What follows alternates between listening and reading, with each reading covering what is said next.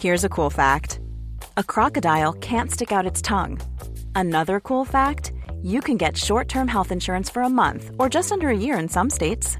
United Healthcare short-term insurance plans are designed for people who are between jobs, coming off their parents' plan, or turning a side hustle into a full-time gig.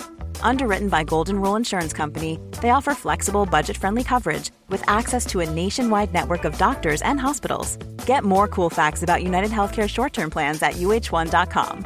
There's never been a faster or easier way to start your weight loss journey than with PlushCare.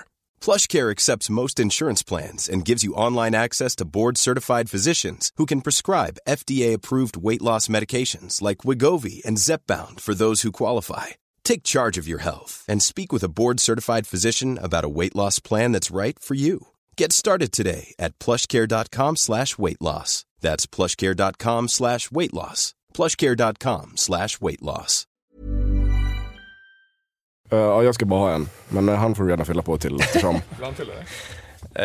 Den kan stå här. Jag kan inte lova att jag dricker upp den, men får se. Men ska jag hämta på en gång? Får klippa bort alla kluckljuden. Nej, det är det. Folk gillar ju ljuden från ölen. Folk blir glada av det, liksom, att det blir äkta. Nu är det fest. Ja, precis. Det är inte Olof Lund, utan det öppnas ölburkar i programmet. Och... Ja. Då ska jag öppna i vilket fall som helst då, så att det låter roligt även om jag inte dricker den sen. Ja, absolut.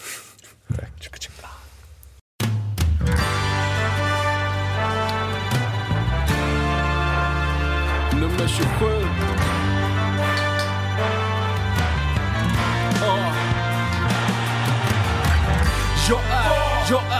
Jag är K för fan. Jag är bengaler, jag är Radio Råsunda. Jag är Sveriges vackraste emblem. Jag är Kenny Baby Spark mellan en djurgårdares ben. Jag är Bojan Djordjic attityd. Jag är en bira i pausen, jag är en massarin. Jag är Celso Borges i dödens grupp. Jag är som Broa Nouri när han rökte sutt. Jag är blåa linjen, jag är pendeltåg. Jag är en chip mot Barcelona från Nesh i mål. Jag är Viktor Lundbergs högerfot, Björn Westrums övertro. Jag är hybris. Hej och välkomna till Radio Råsunda episod nummer 76 med mig Björn Enjebo och ingen annan. Idag så har vi 2 gäster plus AIK-historia, så vi har ett fullmatat program och vi hoppas att ni står ut för det kommer vara jäkligt långt. Det blir inget långt försnack däremot eftersom jag bara är själv här, men det jag vill säga, jag vill promota lite för AIKs familjebuss till Häcken borta. Det är alltså 6 juni, Sveriges nationaldag, så vi första helg borta matchen, och då har ASK tillsammans med mig anordnat en buss där föräldrar kan ta sina barn med. Och det kommer att åka på lite lämpligare tid. Den åker 9 från Klarabergsviadukten och är framme för en timme innan match. Och det är dessutom förmånliga priser för barn.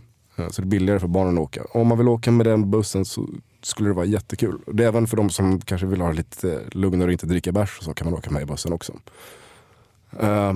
Vill man anmäla sig till det kan man göra det på www.almannasupporterklubben.se med 2 L i Almänna. Och med det sagt så ska vi ta och släppa in Simon med lite AIK-historia.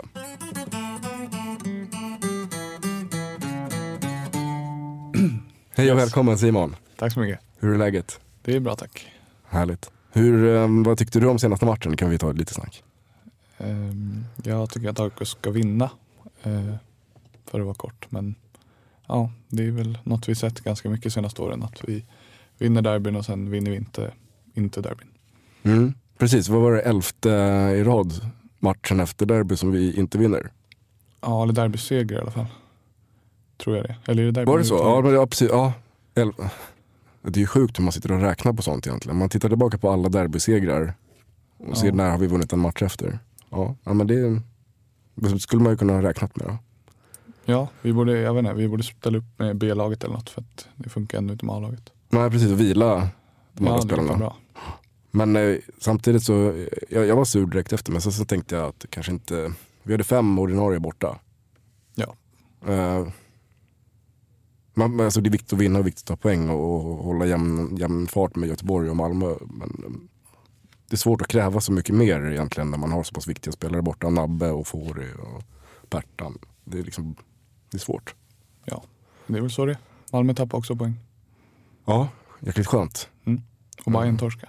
Ja, också skönt. Väldigt. Deras hype är väl över nu. Vi får hoppas Har vi pratat färdigt om Hammarby för den här säsongen kanske? Ja. Vad har du med dig idag för någonting som är historiskt? Jag tänkte prata lite om AIKs damsektion. För att det var nämligen här för ett par dagar sedan så var det årsdagen för vår första match som vi spelade. 1970 mot Ronna från Södertälje på Bårsta IP. Okej. Och det här var då en match som vi vann med 3-0. Så det var så sektionen kickade igång matchmässigt. Var det liksom en träningsmatch eller seriematch? Eller hur? Jag har läst lite olika, men jag tror att det var en träningsmatch. Som jag har förstått det. Det fanns ju inte lika konkreta seriesystem då som det gör nu. Nej, precis. För damerna var det ju verkligen inte organiserat på samma sätt. Nej, i AIK så var det ju länge generellt sett var vi en klubb just för män. Eller så var det idrottsrörelsen generellt, men också i AIK. Och klubbens första kvinnliga utövare ska ha varit aktiva inom sektioner som är nedlagda idag. Badmintonen och konståkningen på 50-talet. Och damfotbollen som en helhet började etablera sig som sport i Sverige först på 60-talet. Och då var det Öxabäcks IF som var pionjärklubben från Västergötland då. De drog igång sin damverksamhet 1966. Och det var Monica Norell, senare Lyfors, som var initiativtagaren som kontaktade AIK. Och då föreslog vårt uppstartande av en damsektion för fotbollen. Och så var det Rune Bjerkesjö som valdes till sektionens första ordförande. Questa è la storia di uno di noi. Anche lui nato per caso in via Gluck. In una casa. Ja, efter den här premiärmatchen då i Södertälje så fortsatte vår sektion med att delta i något som hette Stockholmsserien klass 2. Och då slutade vi 2 efter Jakobsberg. Och då tränades vi av en gammal storspelare i herrfotbollen, Lennart Askinger. Och han kallades Blondie bland annat. Och han lirade både bandy och fotboll i AIK på 40-talet. Och hans andra smeknamn han hade var Pluntan. Och det fick han då för att han brukade bära pilsner åt byggarbetare som ung. Och han höll träningarna till en början då på en numera nedlagd idrottsplats som hette Råsthems IP. Den låg väldigt nära där nationalarenan ligger idag. Och vad vi gäller vår hemmaarena så spelade vi först på Ulriksdals och även tränade. Men sen på 80-talet så flyttade vi till vår nuvarande hemmaarena då, Skytteholm, där damerna spelar än idag. Och vi hade ett väldigt bra lag de första åren och förlorade endast en seriematch under de 3 första säsongerna. Och det här var då mycket tack vare Lennart Askingers efterträdare Ulf Lyfors. Ja, Lyfors det igen. Hänger ihop. Och han blev ju senare då svensk förbundskapten. Det var 3 spelare som var så pass bra att de tog sig ut till en inofficiell landskamp mot Danmark 1971. Och jag tror att, om jag förstått saker rätt, att det var den första landskampen för ett svenskt damlandslag i fotboll. Och de 3 spelarna från AIK var Ulla Wahlström, Ann-Katrin Löfstedt och Gunilla Karlsson. Och just då i mitten av 70-talet så startades även det här riksomfattande seriesystemet med en högsta division. Och den var då uppdelad i flera olika lokala serier där vinnarna sedan möttes för avgörandet om SM-guldet. Och 1981 då vann AIK division 2 för andra gången någonsin. Och just den här säsongen så gjorde man det helt utan att förlora en enda poäng. Så de här 18 segrarna gav 36 poäng då med 2-poängssystemet. Och vi hade en målskillnad som löd 76-15. Snyggt. Och AIKs damfotboll har inte alltid prioriterats speciellt högt av varken klubben eller förbundet.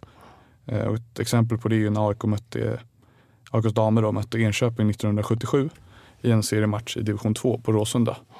Så agerade man före match inför derbyt mot Hammarby i herrallsvenskan då. Och avsparken i dammatchen blev något försenad. Så då tvingades de helt enkelt spela klart sin match vid ett senare tillfälle för att man ansåg att herrarna behövde värma upp länge på gräset istället för att damerna skulle spela klart. Ja. Men det kan vi väl kanske nämna att samarbetet mellan herr- och damsektionen är ju bättre idag. Och det kan man ju säga att även om det har blivit mycket bättre så kan det säkert bli ännu bättre i framtiden också. Hur man kan interagera med olika. Ja, för det går ju, kan vi säga, det går ju jättedåligt just nu för AIKs damer. De har ju inte gjort ett mål hittills i årets damallsvenska. Nej, precis. Och ligger jättesist. Förlåt. Du kanske hade det på gång. Ja, ingen fara. Jag tänkte avsluta med det. Att vi har, som du säger, 5 mållösa matcher tror jag det är nu i årets damallsvenska. Så det är bra om vi kan kraftsamla lite och kyla ner till skyttan och i alla fall på hemmamatcherna stötta damerna. Jo, för det är ju, snart är det ju derby. Nu i slutet på maj. Jag kommer inte ihåg datumet exakt. Det kanske du kan googla fram. Jag har hört att du är internetexpert. Oj. För det är ju AIK mot Hammarby i damallsvenskan på Skytteholm på den nylagda konstgräsplanen på A-planen. Den som man också ska spela Lennart Johansson Academy Trophy på. Och det vore ju roligt om det blev lite kraftsamling till den matchen. Om damerna kunde få det stöd som man förtjänar. Särskilt när man ska spela mot lokalkonkurrenterna från stadsdelen Södermalm. Sen kan jag också snabbt nämna, medan vi väntar på Simon med hans googlingskunskaper, att den 27 maj så är det match på Skytteholm. Då är det alltså AIK mot Norrköping i U21-serien. Och då är Radio Råsunda tillbaka vid rodret. Och vi kommer att leda den matchen bättre än vad vi gjorde mot Djurgården. 21 maj är derbyt mot Hammarby. Precis, klockan 19.00. Den 21 maj klockan 19.00. Skytteholms IP.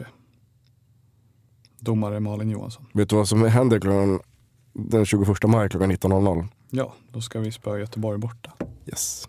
Så om man inte... Är man inte i Göteborg så är man på Skytteholm. Och streamar AIKs herrar i mobilen. Precis. Ja. Grymt. Och om vi ska hoppa tillbaka till historien lite kort. Ja. Så tänkte jag säga det att 93 var året när man slog ihop norra och södra högsta serien till en. Och det var då som damallsvenska startades. Och då var AIK med och slutade på 9:e plats då, i första upplagan. Och sen så gick det dessvärre utför ordentligt. Vi åkte ur högsta serien 95 och sen så föll vi rakt genom andra serien 96. Och sen kom vi tillbaka till allsvenskan först 2005 och även då åkte vi ur direkt.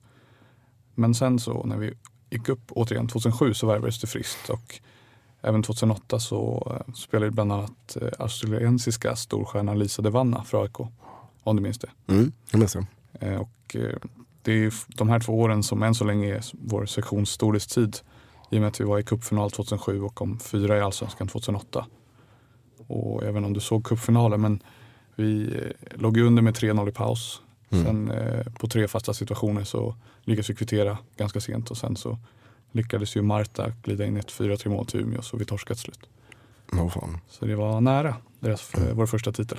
Ja, vi höll oss kvar förra året i en något stökig damallsvenska med Tyresö bland annat som gick i konkurs och så vidare. Det var väl förra året. Det var det. Hade inte de gått i konkurs så hade vi åkt ur. Ja, kanske. Men vi kanske hade gjort vårt bästa om de inte hade åkt ur. Jo.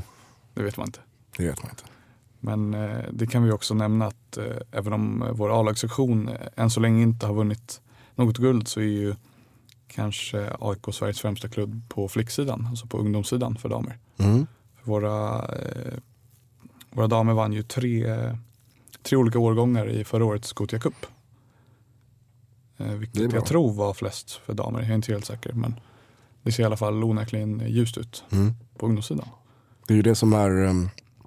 Målsättningen är ju, jag tror inte att de vill lägga så mycket pengar på damverksamheten, men målsättningen är ju att ha en bra egen produktion och att värva lokala talanger också. Inte storstjärnorna, inte Marta. Nej, vi skapar våra egna stjärnor. Har ju Nebos dotter bland annat som spelar i nummer 27 för att hedra Ivan, som jag förstått det. Och Christian Nordins dotter spelar också i laget. Så det finns karaktärer. Så med det sagt så vi bygger underifrån och vi får försöka sluta upp ännu bättre på skyttan. Ska du gå på skyttan någonting i år då? Ja. Har du varit där hittills? Jag har inte varit på någon dammatch än. Jag ska inviga årets skytteholmande med Lennart Johansson Academy Trophy. Tänkte jag. Men jag ska se till att pricka in ett antal dammatcher också. Minst 2 matcher kommer jag att gå på i år. Det är garanterat. Bra. Ja. Men hade du något mer om damerna? Inte idag. Inte idag. Men vi kan säga en sak om damerna. Det är ju att Emma Lund i damlaget har blivit uttagen till VM-truppen. Som presenterades igår, eller för några dagar sedan när ni lyssnade på det här. Och det är jätteroligt. Det är ju väldigt mycket AIK att spela fotbolls-VM. Tycker jag. Eller är det ju. Vi hade ju Borges med och Boateng och sådär. Det är en tradition som vi har som AIK-are. Jerry Bengtsson. Den gamla hjälten. Ja. Nej, det här får inte ta längre tid nu. Nu ska vi slänga ut dig och så får vi lyfta in Ricky Simic och prata lite om Lennart Johansson Academy Trophy. Men först, tack för att du kom. Tack själv. Och först det här. Ready to pop the question? The jewelers at BlueNile.com have got sparkle down to a science with beautiful lab-grown diamonds worthy of your most brilliant moments. Their lab-grown diamonds are independently graded and guaranteed identical to natural diamonds, and they're ready to ship to your door. Go to BlueNile.com and use promo code LISTEN to get $50 off your purchase of $500 or more. That's code LISTEN at BlueNile.com for $50 off. BlueNile.com, code LISTEN. Mom deserves the best, and there's no better place to shop for Mother's Day than Whole Foods Market. They're your destination for unbeatable savings, from premium gifts to show-stopping flowers and irresistible desserts. Start by saving 33% with Prime on all body care and candles. Then get a 15-stem bunch of tulips for just $9.99 each with Prime. Round out Mom's menu with festive rosé, irresistible berry chantilly cake, and more special treats. Come celebrate Mother's Day at Whole Foods Market. Hey, it's Danny Pellegrino from Everything Iconic. Ready to upgrade your style game without blowing your budget? Check out Quince. They've got all the good stuff, shirts and polos, activewear, and fine leather goods, all at 50 to 80% less than other high-end brands. And the best part? They're all about safe, ethical, and responsible manufacturing. Get that luxury vibe without the luxury price tag. Hit up quince.com/upgrade for free shipping and 365-day returns on your next order. That's quince.com/upgrade. Jag är Alms djupled spel i anfallen. Jag är Eero-markane. Jag som är fullstreamad borta match som 2-1 ifrån Tjärnströmen måste match. Hej Ricky och välkommen till Radio Råsunda. Tack så jättemycket. Du är ju här som chef kan man säga för Lennart Johansson Academy Trophy. Ja, lite så. Chef vet jag inte, men ansvarig och någon slags koordinator och projektledare för hela arrangemanget kan man säga. Och det är bara några dagar kvar tills den börjar och hur är känslan? Ja, känslan är just nu att det är alldeles för kort tid. Vi drar igång på fredag morgon så att de här sista timmarna är en... Ja, jag ska inte svära i radion, men det är rätt tuffa timmar. Är det någonting som håller på att skita sig? Är det någonting du är orolig för? Jag vågar inte avslöja det. Det är mängder av saker som kan gå fel. Så är det verkligen. Därför att vi på något sätt varje år så har vi höjt ribban för kvaliteten och för vad vi faktiskt vill göra med den här helgen. Det gör såklart att det är lika mycket som kan gå fel då. Så att, det är väl det man är nervös för. Vad är det som är nytt för i år då? På vilket sätt har ni höjt ribban från de tidigare 2 åren är det som har gjort det tidigare? Ja, alltså det här är 5:e året i rad. Okay. Ja, 5:e året vi har i kuppen. Däremot kan man säga att det som är nytt för i år, det första är kanske att från att tidigare varit en slags AIK ungdomsfotbollsarrangemang så har det blivit ett AIK fotbollarrangemang. I år så kan jag säga att vi engagerar hela klubben i det här. Både i personal och i alltså föräldrar, knattar, allting. Så att det kommer bli det är en stor personallista för kuppen. Det är en del i det hela. Det nästa är väl kanske det att som exempel har vi 20 stycken domare från FIFA och UEFA som kommer. Så att mestadels av domarkåren är inte svenska. Det sätter en oerhörd såklart förväntan på oss därför att vi vet att domarna som kommer håller en väldigt hög nivå. Å andra sidan, de ställer krav. Så att det innebär att vi måste leverera till dem också. De ställer krav på er som arrangörer? Yes. Det vill säga att det ska vara ordning och reda så att så lagen förbereder sig på rätt sätt, att reglerna är klara och tydliga, att vi hämtar dem på flygplatsen, att det inte är att hotellet håller en hög nivå och så vidare. Så att det ställer krav på allting. Vad häftigt. Är det domare som brukar döma så på herrnivå Ja, vanligtvis. Det är både kvinnliga och manliga domare. På hög nivå. Men de dömer alltså på Europa League till exempel. Och så. Det är ju helt enormt. Det är helt bara en sån sak som 13-14-åring har en domare som dömer i Europa League. Exakt, och jag kan tycka att det finns flera vinklar här. Dels vill vi såklart ha hit domare för att vi vet att lagen håller väldigt hög kvalitet. Varför ska inte domarna göra det? Det har ju varit grundtemat. Men det bästa av allt kan jag tycka emellanåt att det kommer att ske misstag hos domarna också. Vi kommer såklart få se att de här domarna är inte felfria heller på något sätt. Att oavsett om vi har en domare som är oerfaren från Sverige eller om vi faktiskt har en FIFA-domare så kommer det vara, precis som du ser på Champions League-TV. Det kommer vara små misstag som kan avgöra matcher såklart också.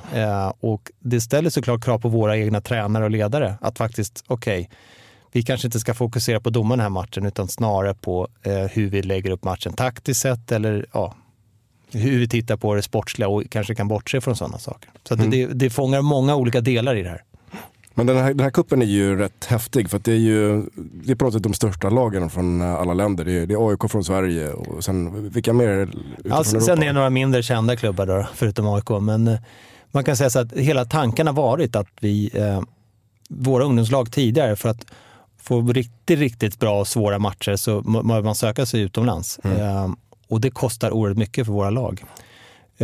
Och då blir man inte ens garanterad att man faktiskt får möta bra lag. Så det var så här den här idén började.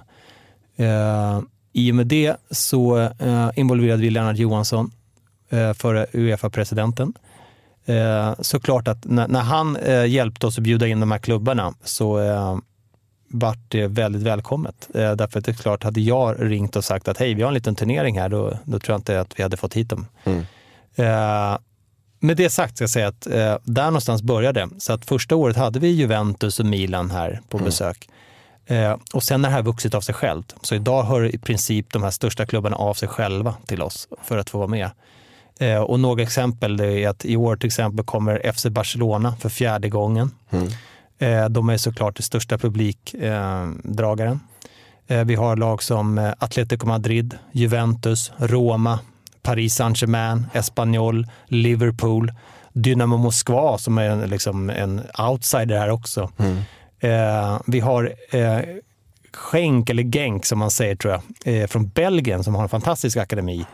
Twente från Holland. Så att det är en lång lista med bra, fina fotbollsklubbar som jag tror att alla som gillar fotboll kommer att bli rätt imponerade av. Det är ju rätt häftigt att alla de här klubbarna kommer till Skytteholm, liksom den där lilla plastmattorna i hörnet av Solna. Ja, precis. För att när man väl står där och när matcherna drar igång, då behöver jag ibland nypa med armen. Men stämmer det nu att är det Barcelonas eller är det några andra killar som har dragit på sig deras tröjor? Men, så det är en overklighetskänsla ibland kan jag tycka. Därför att man ska komma ihåg det här att få hit de här lagen, det är inte så lätt. Som exempel, Barcelonas 14-åringar, de får varje år ungefär 150 stycken inbjudningar till turneringar där de får allting betalt.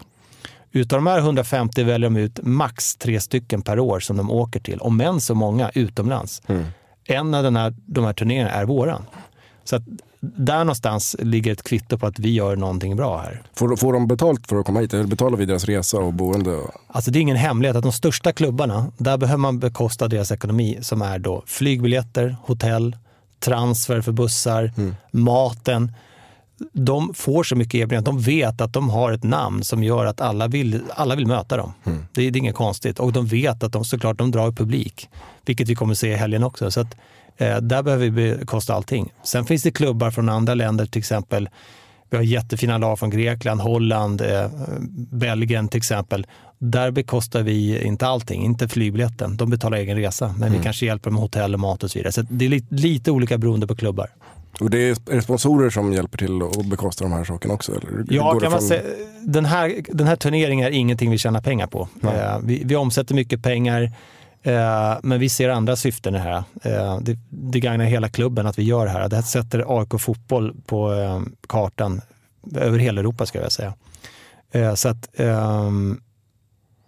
svar på den frågan. Vi har ju sponsor, vi har alltså huvudsponsor i turneringen som är alltså Åbro, Adidas, Stadium och Svea Ekonomi. Deras bidrag är helt ovärderligt. Utan dem skulle vi inte kunna genomföra det här.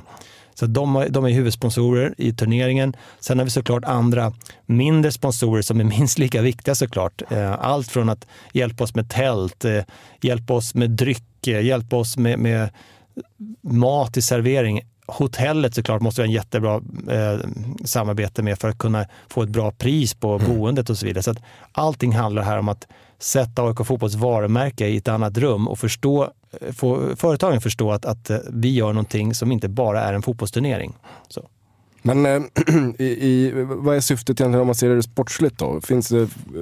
Kan AIKs 13- och 14-åringar mäta sig med de här lagen utifrån Europa? Ja, jag försöker alltid vara lite sådär ofärgad när det gäller det sportsliga i det här. Eftersom jag är inte tränare i den här turneringen, så att även om jag har en tränarbakgrund och tränar i AIK. Men sportsligt ska jag säga så här, vi har generellt sett tufft mot de största klubbarna. Alltså Barcelona har vi det tufft mot, det är ingen hemlighet. De vore inte Barcelona annars. Samma sak kanske då mot, vi säger nu då, Atletico Madrid eller Juventus och Roma. Vi ligger lite steget efter.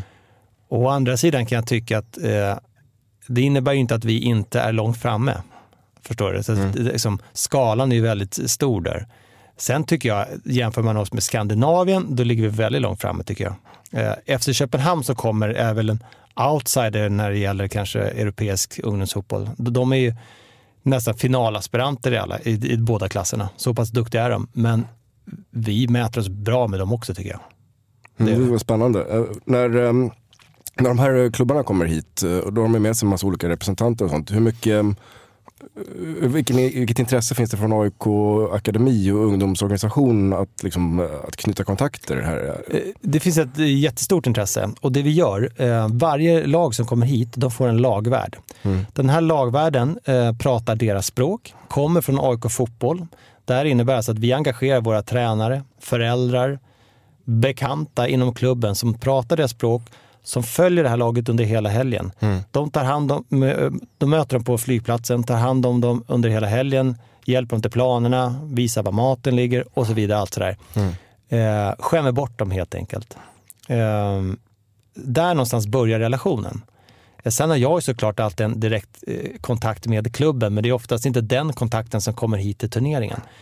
Men sen har vi bra exempel på hur vi liksom har lyckats samarbeta med den här klubben och faktiskt vinna någonting mer tillbaka.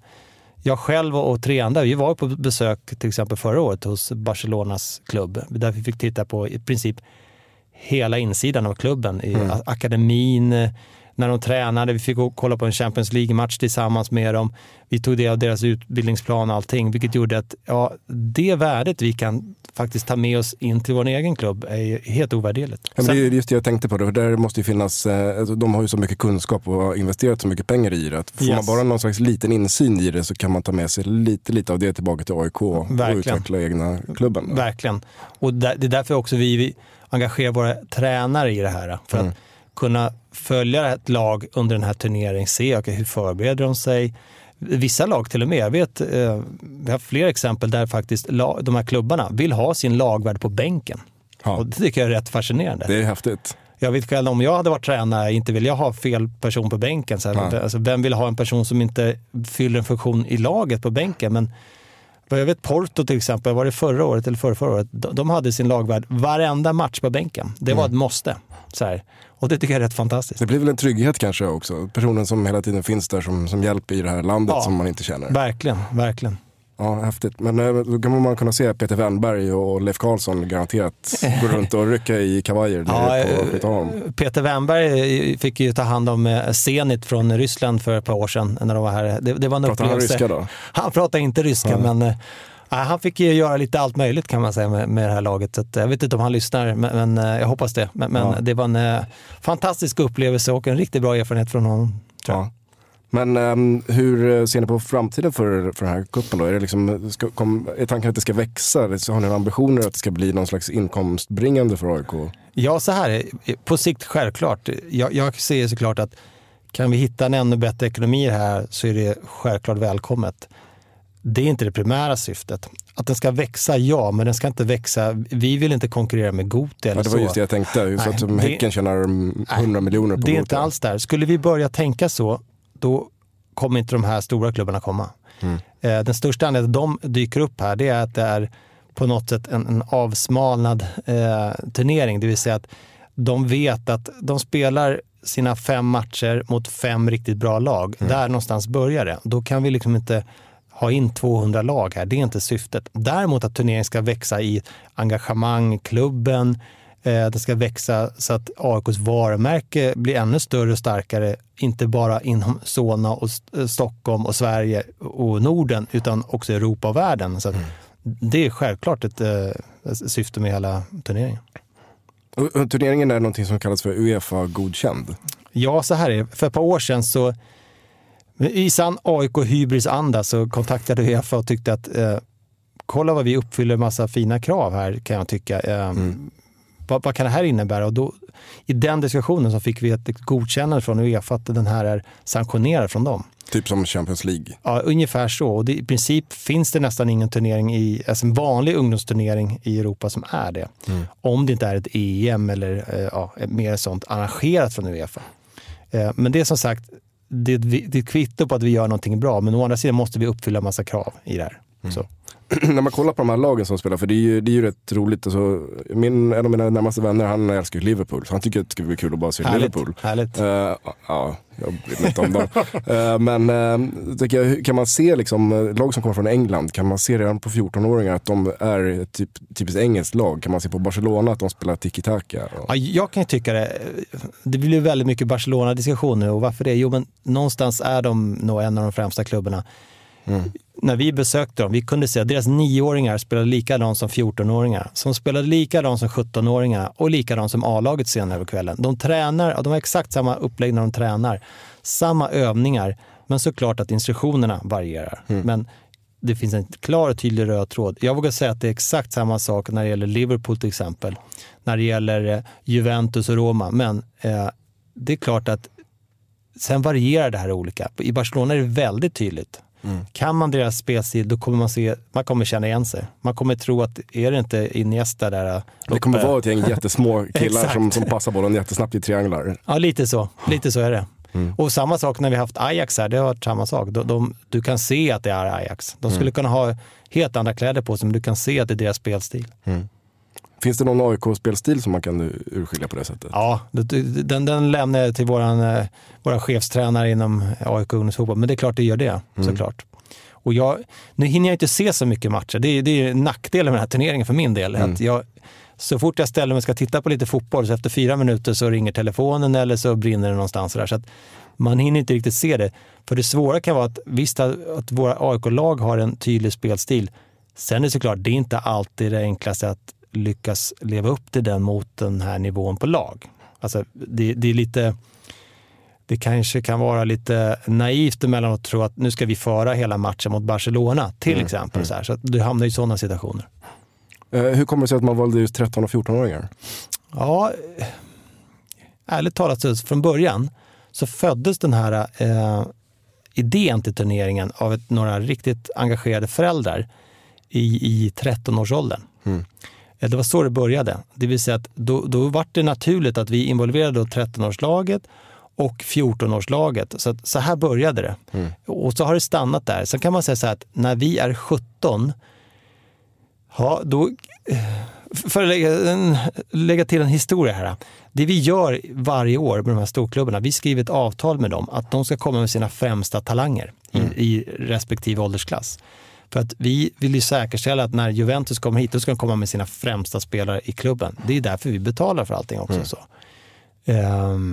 Det gör ju också så att när de är 17, men då kommer de bästa 17 och de kanske spelar med äldre och så vidare. Så där är det liksom svårare att göra det här. Sen ska jag säga så här, sportsligt sett vågar jag säga att där ligger vi närmare storklubbarna när vi är 13-14 än vad vi gör när vi kanske är 15, 16, 17. Då vågar jag säga att då har de tagit ytterligare ett kliv så längre fram. Lite så. Vilka kommer vinna då? Ja, förhandstipset. Om vi pratar tjejklassen så vågar jag säga att finalen kommer att stå mellan... Säg AIK eller? AIK. AIKs tjejer är fantastiskt duktiga. Vi vann första året i tjejklassen. Förra året tror jag vi kom 3 för mig. I år kommer vi vinna igen. Men vi kommer få en tuff match mot Madrid-tjejerna. Är det Real Madrid då? Nej, det är Club Femení Madrid. Okay. Madrid CFF. Som vann förra året. Nej förresten, de är i samma grupp som AIK. Det får bli faktiskt Espanyol i finalen. Beklagar lite det. Pojkar 02-klassen, den yngsta pojkklassen. Där tror jag att vi kommer få se en tuff batalj mellan Dynamo Moskva och Juventus. Där faktiskt jag tror att Dynamo Moskva kommer ta det. Pojkklassen, den äldsta, är oerhört tuff. Därför att vi har en gruppfinal som kommer bli om inte AIK nu är där och fightas, så tror jag att Roma och Barcelona kommer göra upp om den platsen i ena gruppen. Och jag tror, och kanske nästan hoppas lite, att vi kommer få se FC Barcelona mot Atletico Madrid i final. Det blir en match som, det kan sluta hur som helst, det kan gå hett till, det kommer att ge upp känslor hos dem, det blir till och med politik som kommer in i den här matchen, så att det blir oerhört spännande. Jäklar vad häftigt, jag bara får rysningar, jag vill verkligen vara där. Alltså, jag känner mig skittaggad. Och sen vill jag bara poängtera när det gäller bra matcher, för att på fredagskvällen då inviger ju hela turneringen. Så att då har vi 3 fantastiskt spännande matcher ihop med en öppningsceremoni. Så klockan 18 möter AIKs yngsta lag Juventus, där vi enkelt kommer promenera den matchen. Sen har vi AIKs tjejer som möter Paris Saint-Germain. Sen kommer det lite invigning och direkt efter det avslutar kvällen med AIK Barcelona i den äldsta pojkklassen. Så ser fredagskvällen ut, och där kan man säga att där brukar det vara väldigt mycket folk, så kom i tid om ni vill komma. Kom dit och heja fram AIK, för vi kommer behöva den stödet mot de här topplagen. Och beroende på hur det går här i veckan nu då, nu har jag inte riktigt koll på, men vi har i alla fall 2 semifinallag från Champions League då den kvällen som man kan få se. Det vill säga Barcelona och Juventus. Och på tjejklassen i Champions League så är Paris Saint-Germain redan i final som kommer med. Så att det är bra urval på lagen, kan jag tycka. Ja, verkligen. Så är det. Vad roligt. Tack så jättemycket för att du kom. Och jag ser fram emot att följa turneringen. Ja, härligt. Ni är som sagt varmt välkomna, och hoppas så många AIK som möjligt kommer dit och stöttar fram kommande stjärnorna från AIK. Yes. Det hoppas jag också. Lycka till, hoppas allting går som det ska nu. Tack så mycket. Jag är en djupledsboll till CH Jagnet. Jag är som Nabbe Bahois fiskrecept. Som en straff för Marcus Jonsson. Jag är 100%. Hej Mats Rubart och välkommen till Radio Råsunda. Hej och tack. Jätteroligt att ha dig här. Ja, kul att vara här. Ja, det är så här att du är faktiskt en av mina absoluta favoritspelare i AIK genom tiderna. Oj. Och jag vet att det är ganska många som känner ungefär samma sak. Hur ser du på din tid i AIK, eller på ditt avtryck till AIK? Ja, men det är ju såklart jättekul att höra att du tycker så, att många andra tycker så. Det är svårt att... Jag tänkte inte på det alls på det sättet under tiden jag spelade.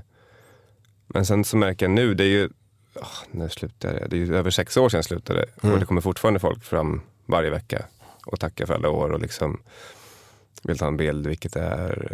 Då känner man att man har gjort något avtryck som är starkt och bra. Och då blir man ju såklart jätteglad. Och man blir också väldigt glad att man stannade så många år i samma klubb. Vilket man inte heller tänkte på då. Alltså 4 eller 8 spelar ingen roll. Alltså sådär, men nu känner man att liksom just det här, man får liksom betalt för tiden man har suttit av. Men vad tror du är liksom hos dig som gör att vi håller av det så mycket fortfarande? Jag vet inte riktigt. Alltså, det kan inte bara vara alla kort jag har fått. Det vore idiotiskt. Så jag måste ha gjort någonting bra också. Jag vet inte för att man kanske känner igen sig själv i mig. Alltså när man står på läktaren, att man slits mellan himmel och helvete, och att jag kanske gjorde bra saker och sen så gjorde jag ganska dåliga eller dumma saker. Och det kände jag själv också, att jag var som spelare. Ibland så fick jag till, tänkte fy fan vad bra det var, så klappade mig på axeln. Så stod jag liksom i korridoren, hade blivit utvisad efter 20 minuter och kände inte riktigt att det var lika bra gjort. Och så var det. Och jag visste aldrig från dag till dag hur fall jag skulle vara bra eller fall jag skulle vara dålig. Det var som en tombola varje gång. Och det är kanske där folk känner igen sig, för så är det på fotboll också. Man går på match och hoppas, idag vinner vi. Så bara, nej, det gjorde vi inte. Så jag tror att de kanske kan se sig själva någonstans i den liksom just det där som du beskriver med dig, det har jag faktiskt glömt bort lite, men det kommer tillbaka när du berättar om det. För det var verkligen så, precis som med Martin Mutumba som var i AIK kanske lite efter det.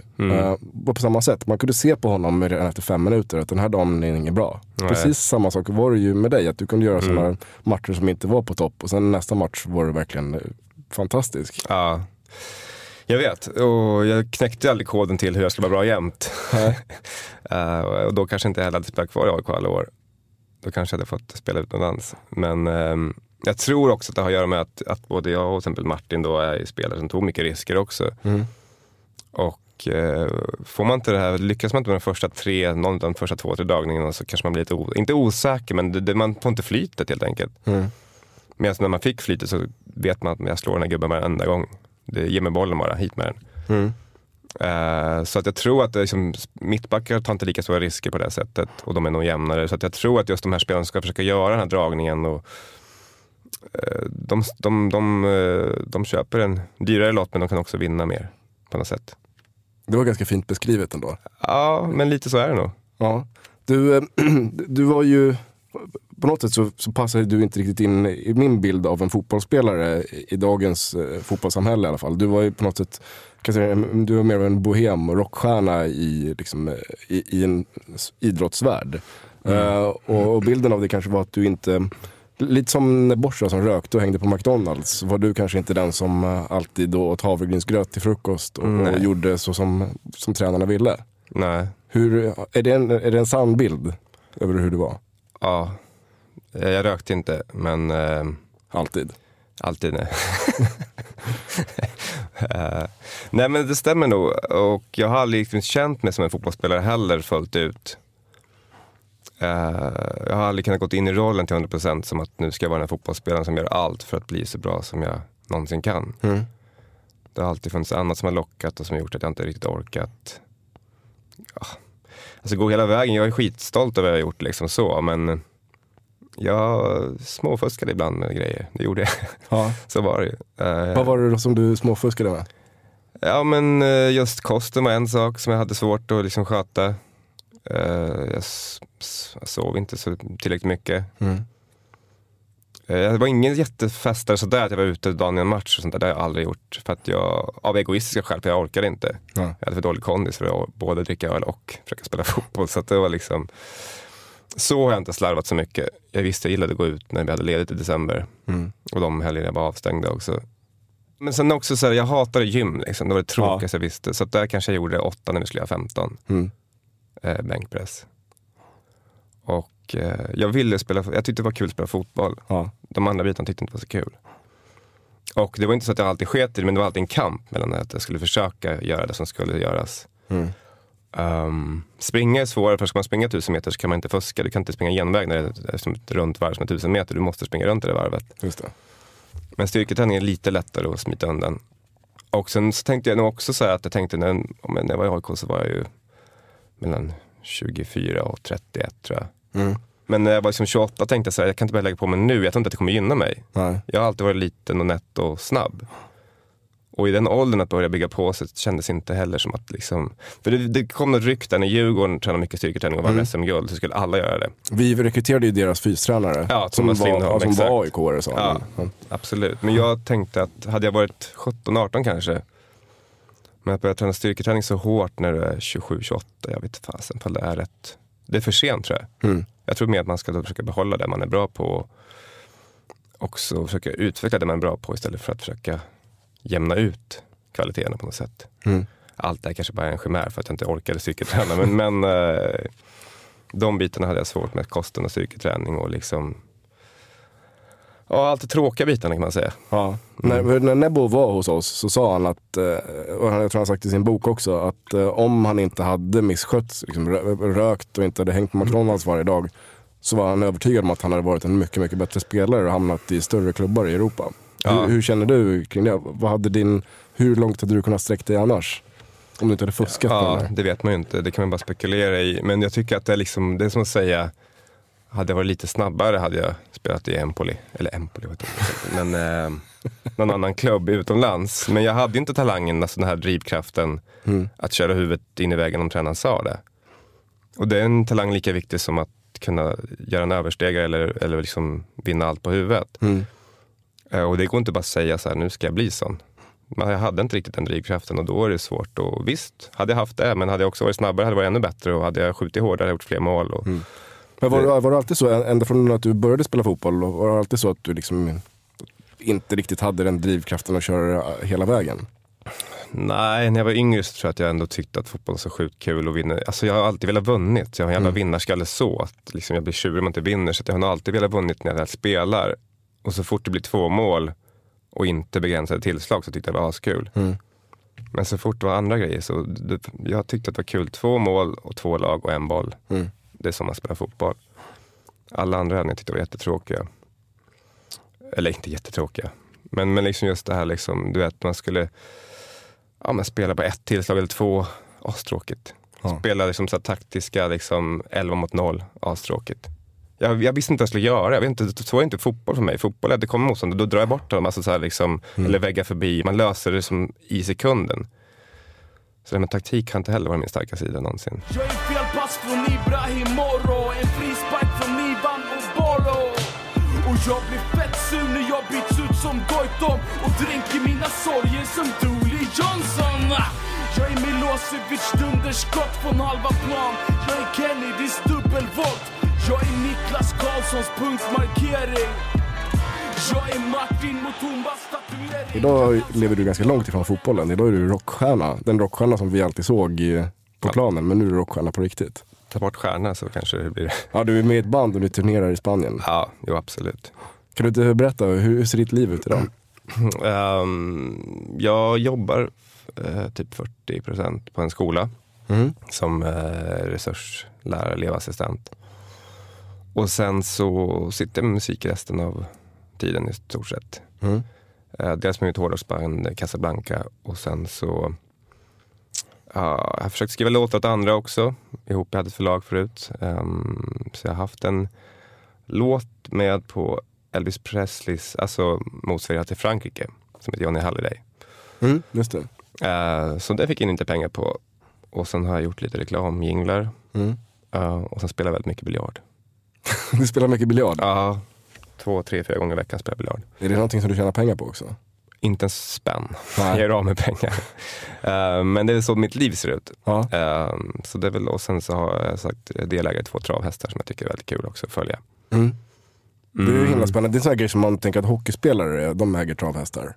Ja, men de som har pengar brukar göra det. Alltså, jag tror elitidrottsmän som slutar spela saknar någon sorts tävlingsnerven då är travet ganska nära till hands. Jag har inte varit superintresserad av trav, men jag hängde ändå mycket med. I början när jag flyttade till AIK så var ju Teddy och Andreas Andersson ute på Solvalla mycket. Så vi satt faktiskt ett gäng ihop med Djurgårdsgänget, Lukic och Åkerby, Stefan Rehn, vilket kanske inte folk vet om. Men vi satt varje onsdag på Solvalla och spelade trav ihop. Tillsammans alltså? Mellan lagen? Ja, alltså vi spelade, alltså det var trevligt. En av mina bästa vänner, Johan Wallinder, spelar Djurgården då också. Just det. Och han är från Örebro också? Ja, vi spelade ihop i Örebro också, men han spelade ihop med Kärna också då. Så då föddes lite grann. Sen var det faktiskt Daniel som har skivaffären i Råsunda, Hot Records där. Som födde upp den första av de här hästarna. Och sen sålde han ut lite andelar och då köpte jag in mig på en av hans, eller den hästen. Vad spännande. Vi pratade lite om det här utanför, men vi kan berätta för lyssnarna om, går det bra liksom? Har du framgångar med hästarna? Nej, den ena är bara 2 år, den har inte bara sprungit något tävlingslopp än. Och hon den första som heter Cherry Bomb, hon började jättebra och kom 2, 3 första 3 loppen och sprang. Men sen skadade hon sig tyvärr, en gaffelbandsskada som är ganska allvarlig skada i trav. Så hon har varit skadad 1 år nu. Och gjorde nyligen comeback, men det gick inget bra för hon har fortfarande ont i ett ben. Så att det går lite trögt. Men hur pass involverad är du i det dagliga så? Eller har du bara ägarintresset? Nej, jag är inte, alltså, hon står ju på en gård. Är du där och hälsar på? Och liksom, ja, jag vill åka ut någon gång i månaden typ och ge lite morötter. Och... Ja. Men musiken då? För det är ju det där som du kanske är mer känd för idag, eller för det som din aktivitet idag. Ditt band Casablanca. Med massor med gamla rockkändisar förutom du då. Ja. Du har precis kommit hem från en turné i Spanien. Ja, exakt. Vi spelade 2 veckor. Vi gjorde 13 spelningar på 14 dagar och åkte runt. Är ni stora i Spanien? Nej, inte stora, det är vi absolut inte. Men vi har en publik där. Och det kommer folk till spelningarna. Och det kommer nog mer folk där än vad det har gjort när vi spelar i Sverige. Vilket gör att vi såklart vill åka tillbaka till Spanien. Vi har varit där 2 svängar nu. Men sen såklart måste man komma upp ett steg till för att liksom få så man kan leva på det så. Men folk där också.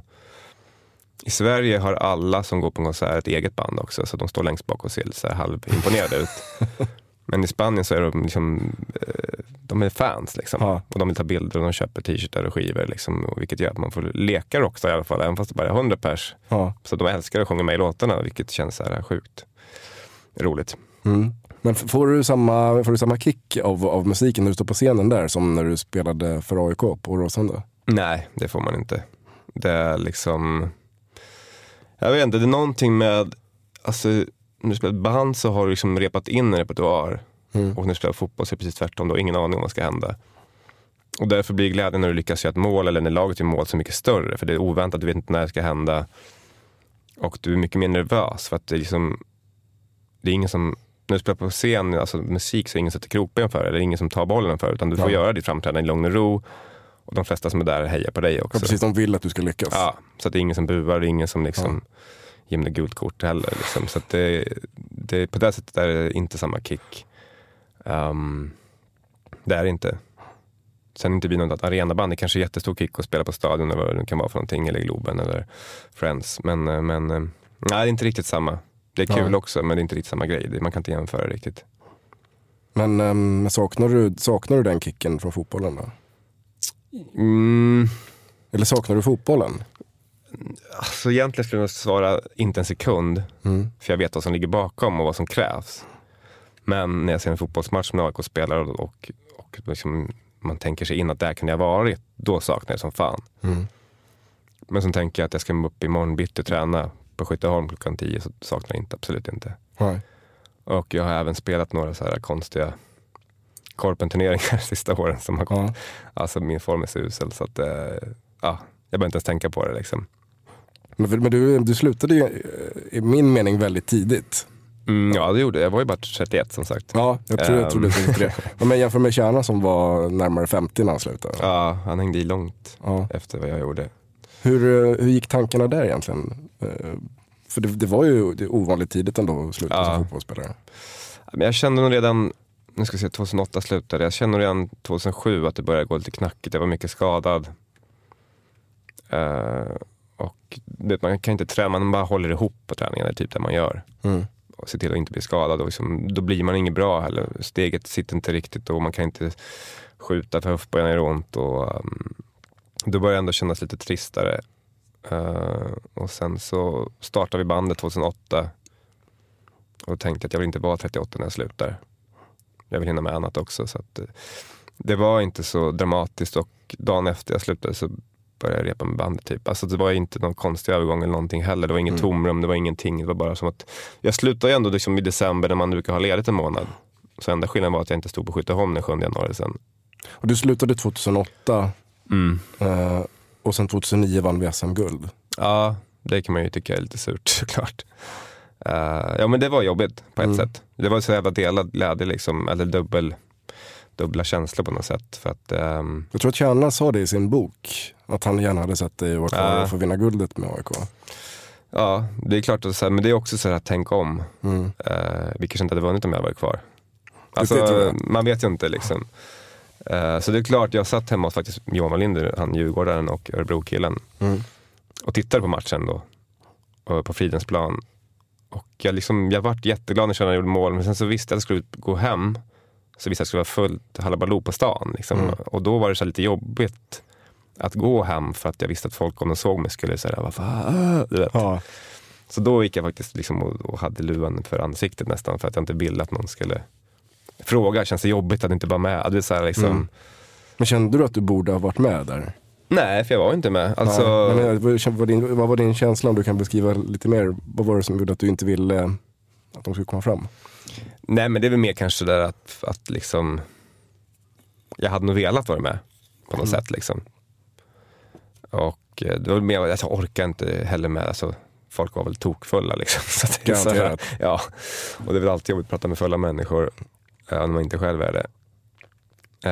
Ja, men alltså att folk blir inte skadeglada, men de kanske fan att du inte var med. Så, ja, fan hade jag sagt då. Och sen så... Det är precis vad jag hade sagt, men att jag träffade dig. Fan att du inte var med. Ja, jag vet. Och det kände jag likadant. Jag behövde inte någon som spär på det. Liksom. Nej. Det räckte gott som det var. Att det var liksom båda och liksom, såklart var jag jätteglad att vi vann. Liksom. Och jag får väl försöka trösta mig med att jag var med och byggde upp laget som vann. Fast det känns som inte som det. Du och Rickard Norling kan sitta där i soffan och känna, det var tack vare er de kunde vara så bra nästa år. Absolut. Men skulle du säga att du är du AIK-are? Ja, det är. Är det liksom, har du känslor för klubben eller är det liksom... Nej, men det har jag. Det är AIK jag hejar på liksom. Och, det är liksom, det är den klubb jag spelar längst i liksom, på A-lagsnivå. Jag spelade bara 4-5 år i Örebro. Jag spelade 8 AIK. Jag spelade i och för sig i Örebro i ungdomsleden också, men det är inte samma sak heller. Och AIK också den sista klubben och den största klubben och den klubb som jag uppskattar mig mest också. Det hänger ihop. Skulle inte AIK gillat mig, kanske inte jag heller skulle hålla på AIK längre, det vet man inte. Men jag har ju känt en liksom kärlek från folk som har gjort att jag såklart också får känsla tillbaka. Jag tror att det hänger ihop det där såklart. Jag älskar mitt lag varendaste dag, men gör det lite mer när Back Karlsson går ner i spagat.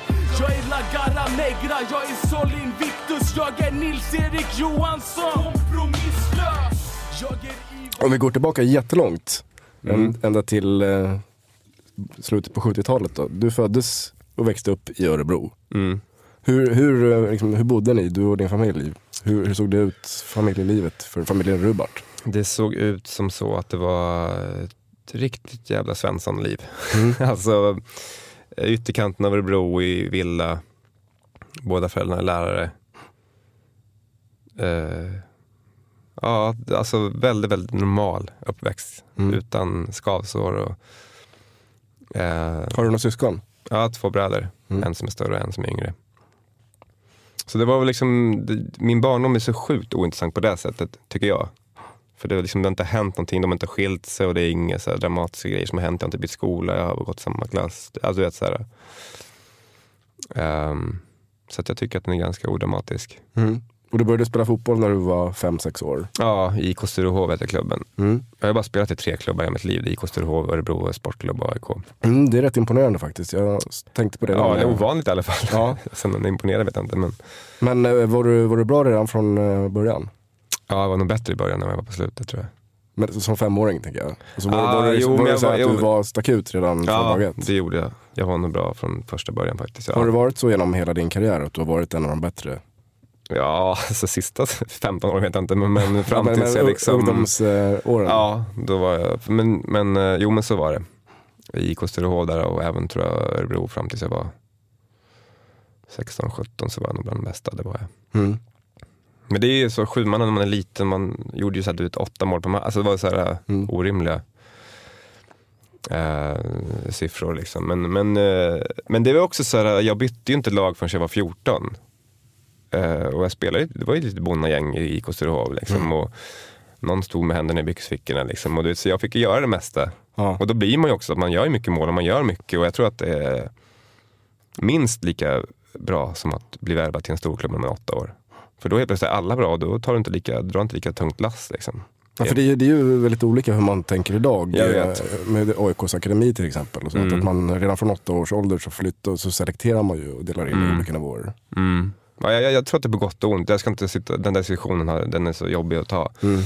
Men jag tror inte att det behöver vara sämre att spela i ett sämre lag, för du får fan mig ta i för att liksom hålla laget uppe. Medan du kanske, vi mötte ju såhär när man var typ 11-12 BP's liksom första lag, och de trillade i boll, det bara gick som ett snöre som liksom ryss 5 liksom. Men inget av dem var till någonting, de var ett skitbra lag, men ingen behövde ju dra det lasset heller. Så jag vet inte, det är en svår diskussion det där av vilket som är bäst, men jag tror inte att det behöver vara det ena eller andra heller. Det är ändå individen någonstans som ska utvecklas själv också, såklart. Men som 14-åring då så gick du till ÖSK. Hur gammal var du när du fick spela din första A-lagsmatch? Jag vet inte, typ 20 kanske. Det är så pass sent ändå? Ja, jag vill inte vara med i A-laget först. Eller först ville jag inte komma med i U-laget, för jag tyckte de verkade så här farliga och höll på och gjorde kissbomber i duschen där. Så jag började i det där laget ett år senare än jag borde göra. Och sen så A-laget också kommer jag ihåg att jag tyckte att jag var lite för ung när jag var typ 17. Så jag väntade nog inte år med att träna, alltså med att provträna med dem också. Sen kom jag väl med, 96 kom jag med, då var jag 19 tror jag. Jag spelade ingenting första året, jag tror jag gjorde ett par inhopp 97. Om jag kommer ihåg rätt. Men då var du där samtidigt som Daniel Tjärnström. Men ni blev inte kompisar där egentligen, va? Nej, men han var ju liksom, så han har ju spelat Allsvenskan med Degerfors och var ju 3 år äldre. Så han var ju liksom 22, jag var 19 och han hängde ju kanske med de som var lite äldre. Och han kom ju också ny till stan, vilket gjorde att han kanske umgicks med fotbollskillarna bara. Och jag hade jag umgicks inte med några fotbollskillar nästan då. För mina kompisar, de åkte snowboard och skateboard och drack folk och allt typ. Gjorde du också det under din uppväxt? Eller var du liksom så fokuserad på fotbollen? Alltså jag höll på med mycket saker. Jag spelade mycket basket också och jag försökte åka skateboard. Jag tyckte inte att det var så kul. Alltså skateboard är verkligen så här, det är som att köpa en trist. Du sätter en på 1000 kanske. De flesta tricken går i ett helvete hela tiden och det är astråkigt att sitta och kolla på folk som man missar. Så jag var aldrig, men mina kompisar så jag hängde ändå med liksom, och satt med och försökte se grunge ut liksom. Men jag fastnade, snowboard tyckte jag var ganska kul. Det tyckte jag, för det är lite enklare och lite sådär, men skateboardgrejen var inte riktigt min grej. Men du med fotbollen, det var det nummer 1 för dig ändå på något sätt? Eller? Fast jag var jävligt trött på det gymnasiet faktiskt. Då var det en period när vi satt på liksom rasterna och delade på ett litet malbord och drack kaffe och snackade tjejer istället. Och då var jag på vippen och liksom nästan så här, fan ska jag skita i det här? När jag kanske gick i 2:an gymnasiet. Men så var det ändå att de ändå så lockade med att nästa år kan du träna med A-laget och då jag ger en chans till liksom, så jag fortsätter. Det är vi väldigt glada för, kan jag säga, att du valde att fortsätta. Jo, men jag är väl glad för det också. Absolut. Men det är ju, för tonåren är ju tuffa så liksom. Det är mycket annat som lockar och då så här, nu är fotbollsspelare liksom rockstars typ. Då var det inte så coolt för fotboll 96. Men du fick inga brudar för att du spelade i ÖSK? Nej. Det kommer jag inte ihåg att jag fått i alla fall. Alltså just när man var 16-17 år, alltså, då var det mycket annat. Alltså, då var det en tuffare en gitarr tror jag. Eller kanske göra en ollie kickflip. Det tror jag.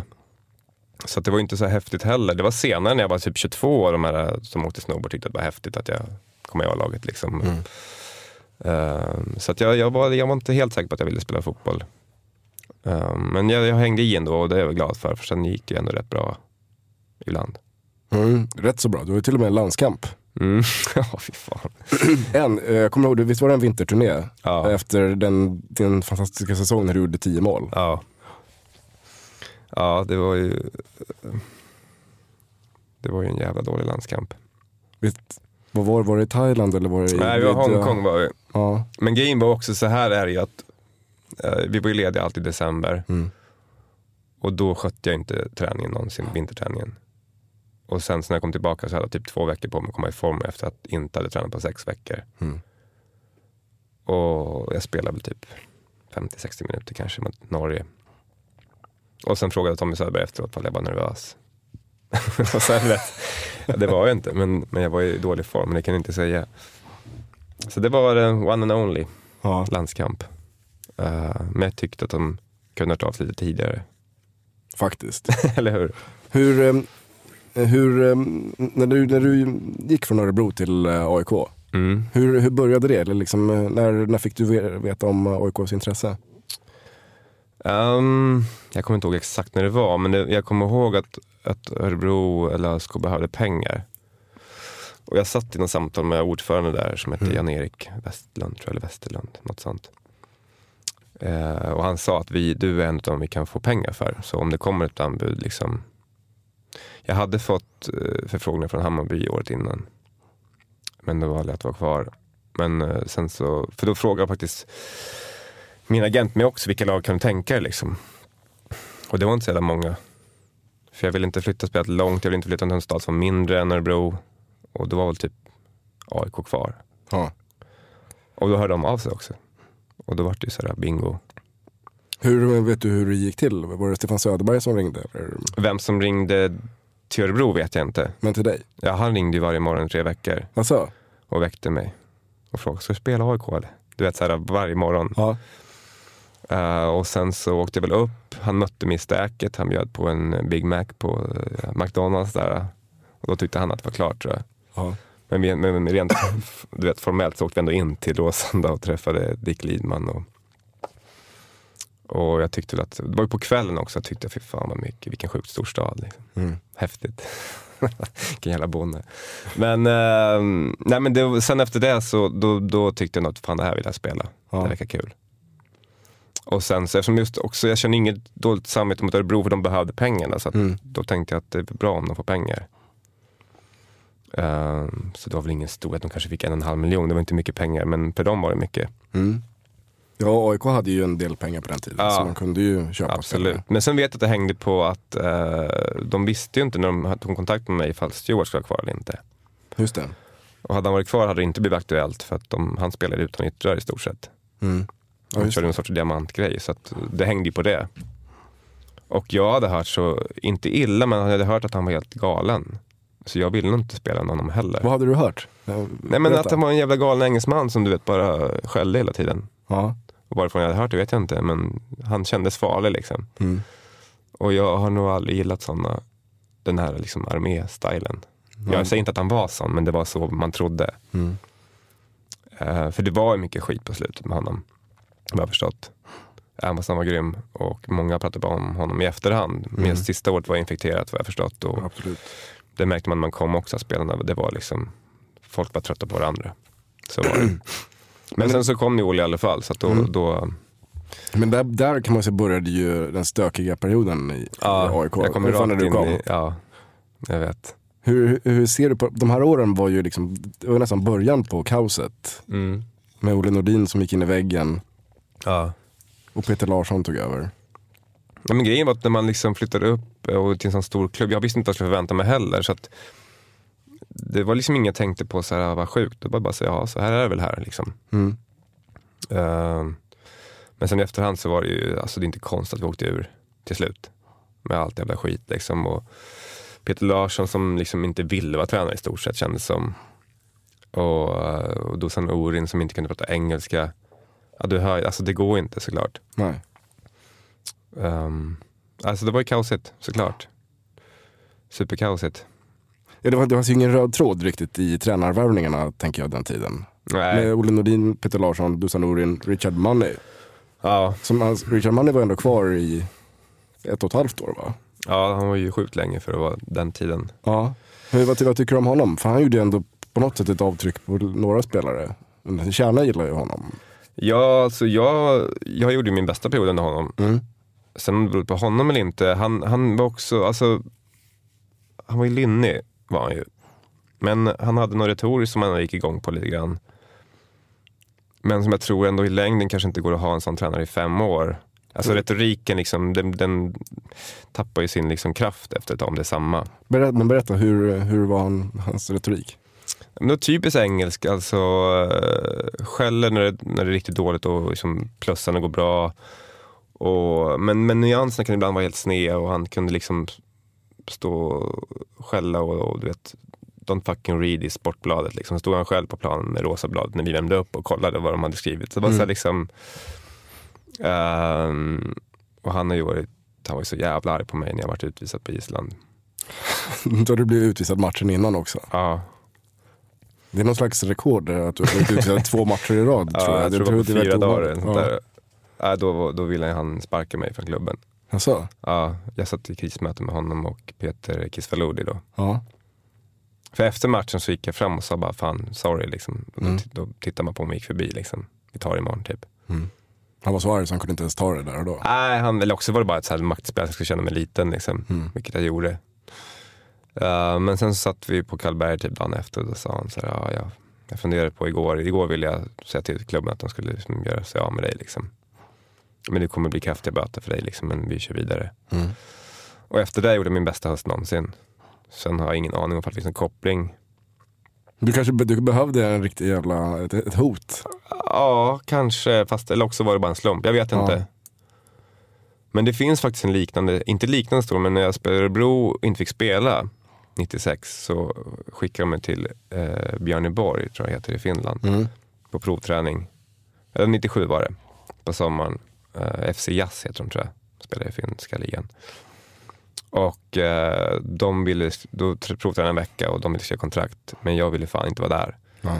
Och efter det fick jag börja spela i Örebro också. Så att det kan vara någonting när jag får piskan på mig. Kanske så att jag ändå gör bra saker då. Fast jag inte trivs med piskan. Liksom. Ja, att du känner att du måste för att bibehålla den positionen någonstans. Du är på. Kanske. Jag vet inte. Men sen så hade ju Richard också, liksom, han hade mycket så här, du vet, han visade ju videos från engelska rugbylandslaget och sådär. Vi skulle vara Warriors liksom. Och... Men han körde ju någonting med, inför något derby så pratade han om Braveheart. Och att Christer Nordin var William Wallace. Ja, det var han. hur drog han det? Alltså, nej, funkade det? Jag satt ju och höll mig för skratt. Ja. För jag har aldrig gått igång på sån där, liksom, just det här army style, att man ska vara en man och liksom, det är så töntigt. Så att... Men jag vet inte för att de andra gick igång på det, men jag tror de flesta satte små mös. Ja. Alltså det är så här, det vart lite för mycket. Det tyckte han liksom... Men det är, jag tycker att det är lite den engelska mentaliteten. Jag tror Kenny hade säkert gått igång på det om han hade spelat då. Engelsmän har en speciell mentalitet. För det är många supportrar som pratar om idag att det finns en brist på det där i AIK med Andreas Alm. Att han inte motiverar spelarna. Att han inte håller de här brandtalen som liksom, som man ser videon också efter guldet 2009 när Micke Stare står där och liksom taggar igång. Liksom, om man står intryckt i ett hörn mot 15 man, vad gör man? Man slår först. Liksom. Alla grymtar och skriker och sådär.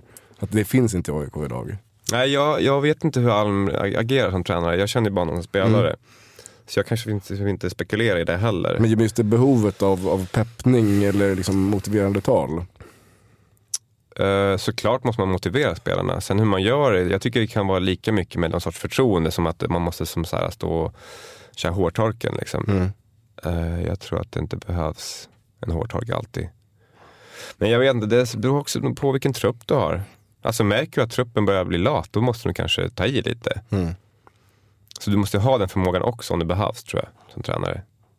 Men det handlar också om personlighet. Om Alm inte har den personligheten så blir det också fel om han står och skäller. Då fattar folk att det här är inte han. Nu gör han det bara för att. Och sånt blir inte bra heller. Alltså man märker sånt liksom. Hur gör man i det läget om man inte är den typen av person och behöver liksom rycka upp en lat trupp? Ja, du fråga inte mig. Alltså, ja, du är inte tränare. Du behöver... Så lite tränare än man kan komma, tror jag. Men jag tror att det jag menar är att det liksom, man får nog gå på sin personlighet och de alltså, starka sidor man själv har. Och om han liksom, han är ju verbal liksom. Så han kan säkert snacka med spelare på sitt sätt och kanske enskilt och få dem ändå liksom göra som de ska. Hoppas jag. Jag kan inte se att Svennis har stått och skällt ut spelare heller. Det känns helt orimligt. Men spelade du med Andreas Alm? Vi hade något år tillsammans. Ja, vi hade ett par år tillsammans, tror jag. Hur upplevde du honom som person då? Jag gillar ju honom. Han var ju, han hade lite så kluriga tankar, liksom var inte som, han följde inte strömmen. Så jag gillar honom som fan. Sen blir alla som blir tränare, alla spelare som blir tränare blir ju töntar liksom. Alltså, på vilket sätt?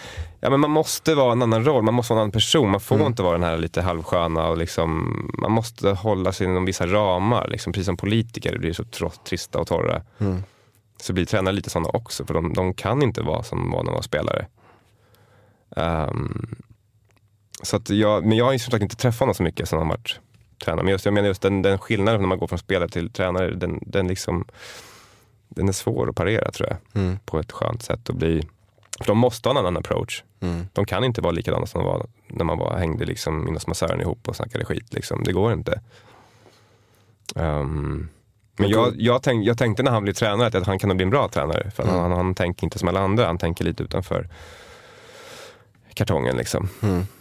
Men följer du AIK något idag? Har du någon åsikt kring hans tränargärning idag? Nej, när jag tittar på fotboll så tänker jag väldigt, väldigt lite på tränarna. Jag har alltid gjort. Jag har aldrig tyckt att de liksom, när jag tittar på fotboll, att det är tränarens fel. Jag tycker inte det. Sen såklart man alltid åsikt alltså vem som skulle ha spelat istället. Men just det här liksom, du vet, gör något. Alltså spelarna ska göra mål och spelarna ska vinna matcherna, tycker jag. Alltså tränarens jobb är liksom, när matchen börjar, det är redan gjort på något sätt. Sen så kan man alltid diskutera liksom laguttagning och sånt där, men jag tycker att det är ganska trist. Faktiskt. Men en tränare som jag vill höra lite mer om, det är ju Rickard Norling som du hade sista åren i AIK, som efter vi hade åkt ur Allsvenskan. Det trista året 2004 och sen det som påbörjades det fantastiska året 2005 och framåt därifrån. Hur var Rickard att ha som tränare? Han var ju lite speciell på andra sätt, va? Ja, alltså jag gillar ju honom, alltid gillar honom. Men han hade ju också en sida som var tyvärr lite ettrigt polisiär liksom. Hur tänker du då? Ja, men just det här att han hade ett kontrollbehov som gjorde att man liksom, han stod och tittade över axeln liksom, för man åt rätt och för man liksom skötte sig. Och så jag vet att han har kommit på det i efterhand att han liksom kanske inte agerar likadant nu. Han kanske förstår att man kanske måste få ett individuellt ansvar och att man inte kan. Ja, var han så från dag ett? Alltså från ja, men han var väldigt noggrann och det är väl hans personlighet och det är liksom, det är inget konstigt med det. Men det funkar inte på alla och det blir liksom, om man som grupp känner att någon står och vakar över en så kanske man passar på när den inte vakar sen istället för att man kanske får ett ansvar att sköta sig själv liksom. Och för han hade så mycket andra skills liksom, rent som han hade kanske kunnat fokusera mer på istället. Istället för att massa tid ska gå ut på liksom, att sitta och vara förbaskad eller orolig för att folk inte äter frukost eller det kommer någon sekund sent till träningen. Där, liksom. Det blir liksom någon sorts energiläckage som jag tror att det gynnar varken laget eller tränaren då. Och Lundin var likadan också. Han kan ju fokusera på att han kan stå och skälla ut oss en halvtimme på inte att ha vattenflaskor med planen på en träning. Liksom. Och visst, det är väl inte bra, men det är liksom, nyanserna blir lite konstiga. På något sätt. Men Rickard har alltid varit rak och han har alltid pratat med spelarna och alltid så här, liksom, sagt vad han tycker och jag uppskattar sånt. Liksom. Sen så kan jag ta att folk har andra sätt att se på saker. Så är det ju. Men hur funkade det för dig att spela fotboll under Rickard då? Alltså det är ju så här. Det funkar väl bra. Jag var rätt bra i Superettan. Jag var rätt bra när vi nästan vann SM-guld 2006. Sen var jag inte bra 2007 så att det har nog inte med han att göra. Det har han att göra med hur min kurva var och liksom att jag var mycket skadad ett år. Och när jag var bra så fick jag spela och när jag inte var bra så fick jag inte spela. Det var ganska enkelt så tycker jag. Och han kunde nog säga att, men det var någonstans 2007 tror jag som både jag och kände han i frysboxen och då kändes det som att det inte var hans beslut utan det kändes att det var någon sorts liksom mer att det kom lite uppifrån någonstans. Att de liksom, men nu ska vi spela in nya spelare. Sen i plötsligt på hösten var vi med igen så att det var en ganska kortvarig frysbox. Men i övrigt så har jag tycker att både han och jag gillar Nesh som fan också. Jag tror Nesh ändå vägde upp hans kontrollbehovssida. Han känns lite mer avslappnad. Väldigt avslappnad. Och han liksom kom från spelarnas håll ganska nyligen och förstod verkligen. Så vi satt någon gång, Rickard skällde på mig någon gång, jag tror hösten 2007. Så tog han in med sin träning och bara, fan Mats, vill du det här? Du gör ju ingenting. Och jag försökte säga, men vad fan, det regnar, du vet, det är kallt. Och Nesh bara, ja jag förstår. Och Rickard bara, vad fan säger du? Du kan inte säga att du förstår. Du vet, så här, bara på min sida. Så han var ju liksom länken mellan. För då skulle vi precis signa ett år till liksom, och han var så här, fan. Men så var jag också, säsongen var över, det var typ så här november, du vet, början november. Och så var jag kunde inte motivera mig lika mycket då som att när det gällde. Nej, det är klart, man är färdig med säsongen. Ja, jag kan inte lura mig själv liksom, att det är lika viktigt nu som det är 4 april sen när säsongen börjar. Men Rickard ville att man alltid skulle göra, vilket såklart är helt rätt, men jag pallade inte alltid det. Men hur var det i truppen då? Hösten 2008 där, det började ju ryktas redan under sommaren om att det var klart att han skulle lämna. Men fanns det ett behov, tycker du, att byta tränare? Att han hade nått så långt han kunde med det laget? Shit, jag inte kommer ihåg det här alltså. Jag vet inte, alltså det var väl mycket snack också med det här just med liksom med de olika supportergrupperna och för de snackar med honom och hit och dit. Jag vet inte vad. Och det känns som att han och Ola kanske inte var bästa kompisar då heller. Nej. Så att, men sanningen vet inte jag liksom riktigt vad som. Men om du försöker tänka tillbaka till omklädningsrummet eller till laget, kändes det som att var ni färdiga med honom och hans kontrollbehov och liksom överdrivna detaljpetande? Fanns det ett behov för en ny röst i omklädningsrummet? Ja, jag försöker minnas här. Alltså, jag kommer inte ihåg. Alltså, som är allting, precis som med folk som typ snackade skit om Baxter när han slutade sen 3 år senare sa att fan vad bra han var. Sen jag och likadant med Rickard nu också. Jag tycker att han var bra, men just sista året kommer inte jag ihåg riktigt hur vi tänkte. Det var ju liksom turbulent. Men jag kommer inte ihåg vems fel det var eller vad som hände. Det är skitsvårt att komma ihåg. Man måste inte svara. Nej, men jag har inget svar. Jag skulle svara om jag visste. Och jag hade också med tanke på mitt håll, för jag skulle sluta eller inte. Så jag var nog mitt uppe i det liksom. Men jag har faktiskt glömt bort mycket av turerna som var. Och var det inte det året också när supporterna stormade något möte? Stormade presskonferensen. Ja. Avgå Ola och avgå Charlie. Ja, alltså det var ju mycket. Och sen vem som skulle ha gått eller inte, det har jag ingen aning om faktiskt. Men det blev ju bra året efter. Verkligen. Så att det var inte dåligt i alla fall. Nej, helt klart. Men så här kan jag i efterhand tycka att jag kan unna att Rickard har fått träna AIK lite senare. När han kanske hade liksom, jag tror han är en bättre människa och tränare nu. Eller människa ska jag inte säga, men tränare i alla fall. Han kommer säkert komma tillbaka ändå, tror jag. Ja, jag hoppas det. Jag tror att han skulle kunna göra det jävligt bra. För att jag tror att han faktiskt har lärt sig mycket av de åren i AIK också. Jag tror det, jag har fått intryck av det i alla fall. Jag är Ivan Torina mot Moskva. Jag är Sveriges bästa fotbollslag. Jag är störst i Norden. Jag är allmänna idrottsklubben. Jag är AIK. Men sen så bestämde du i alla fall då 2008 att det var nog. Nu skulle du bli rockstjärna istället. Kommer du ihåg sista matchen? Ja, jag kommer ihåg sista matchen. Det var mot Helsingborg hemma.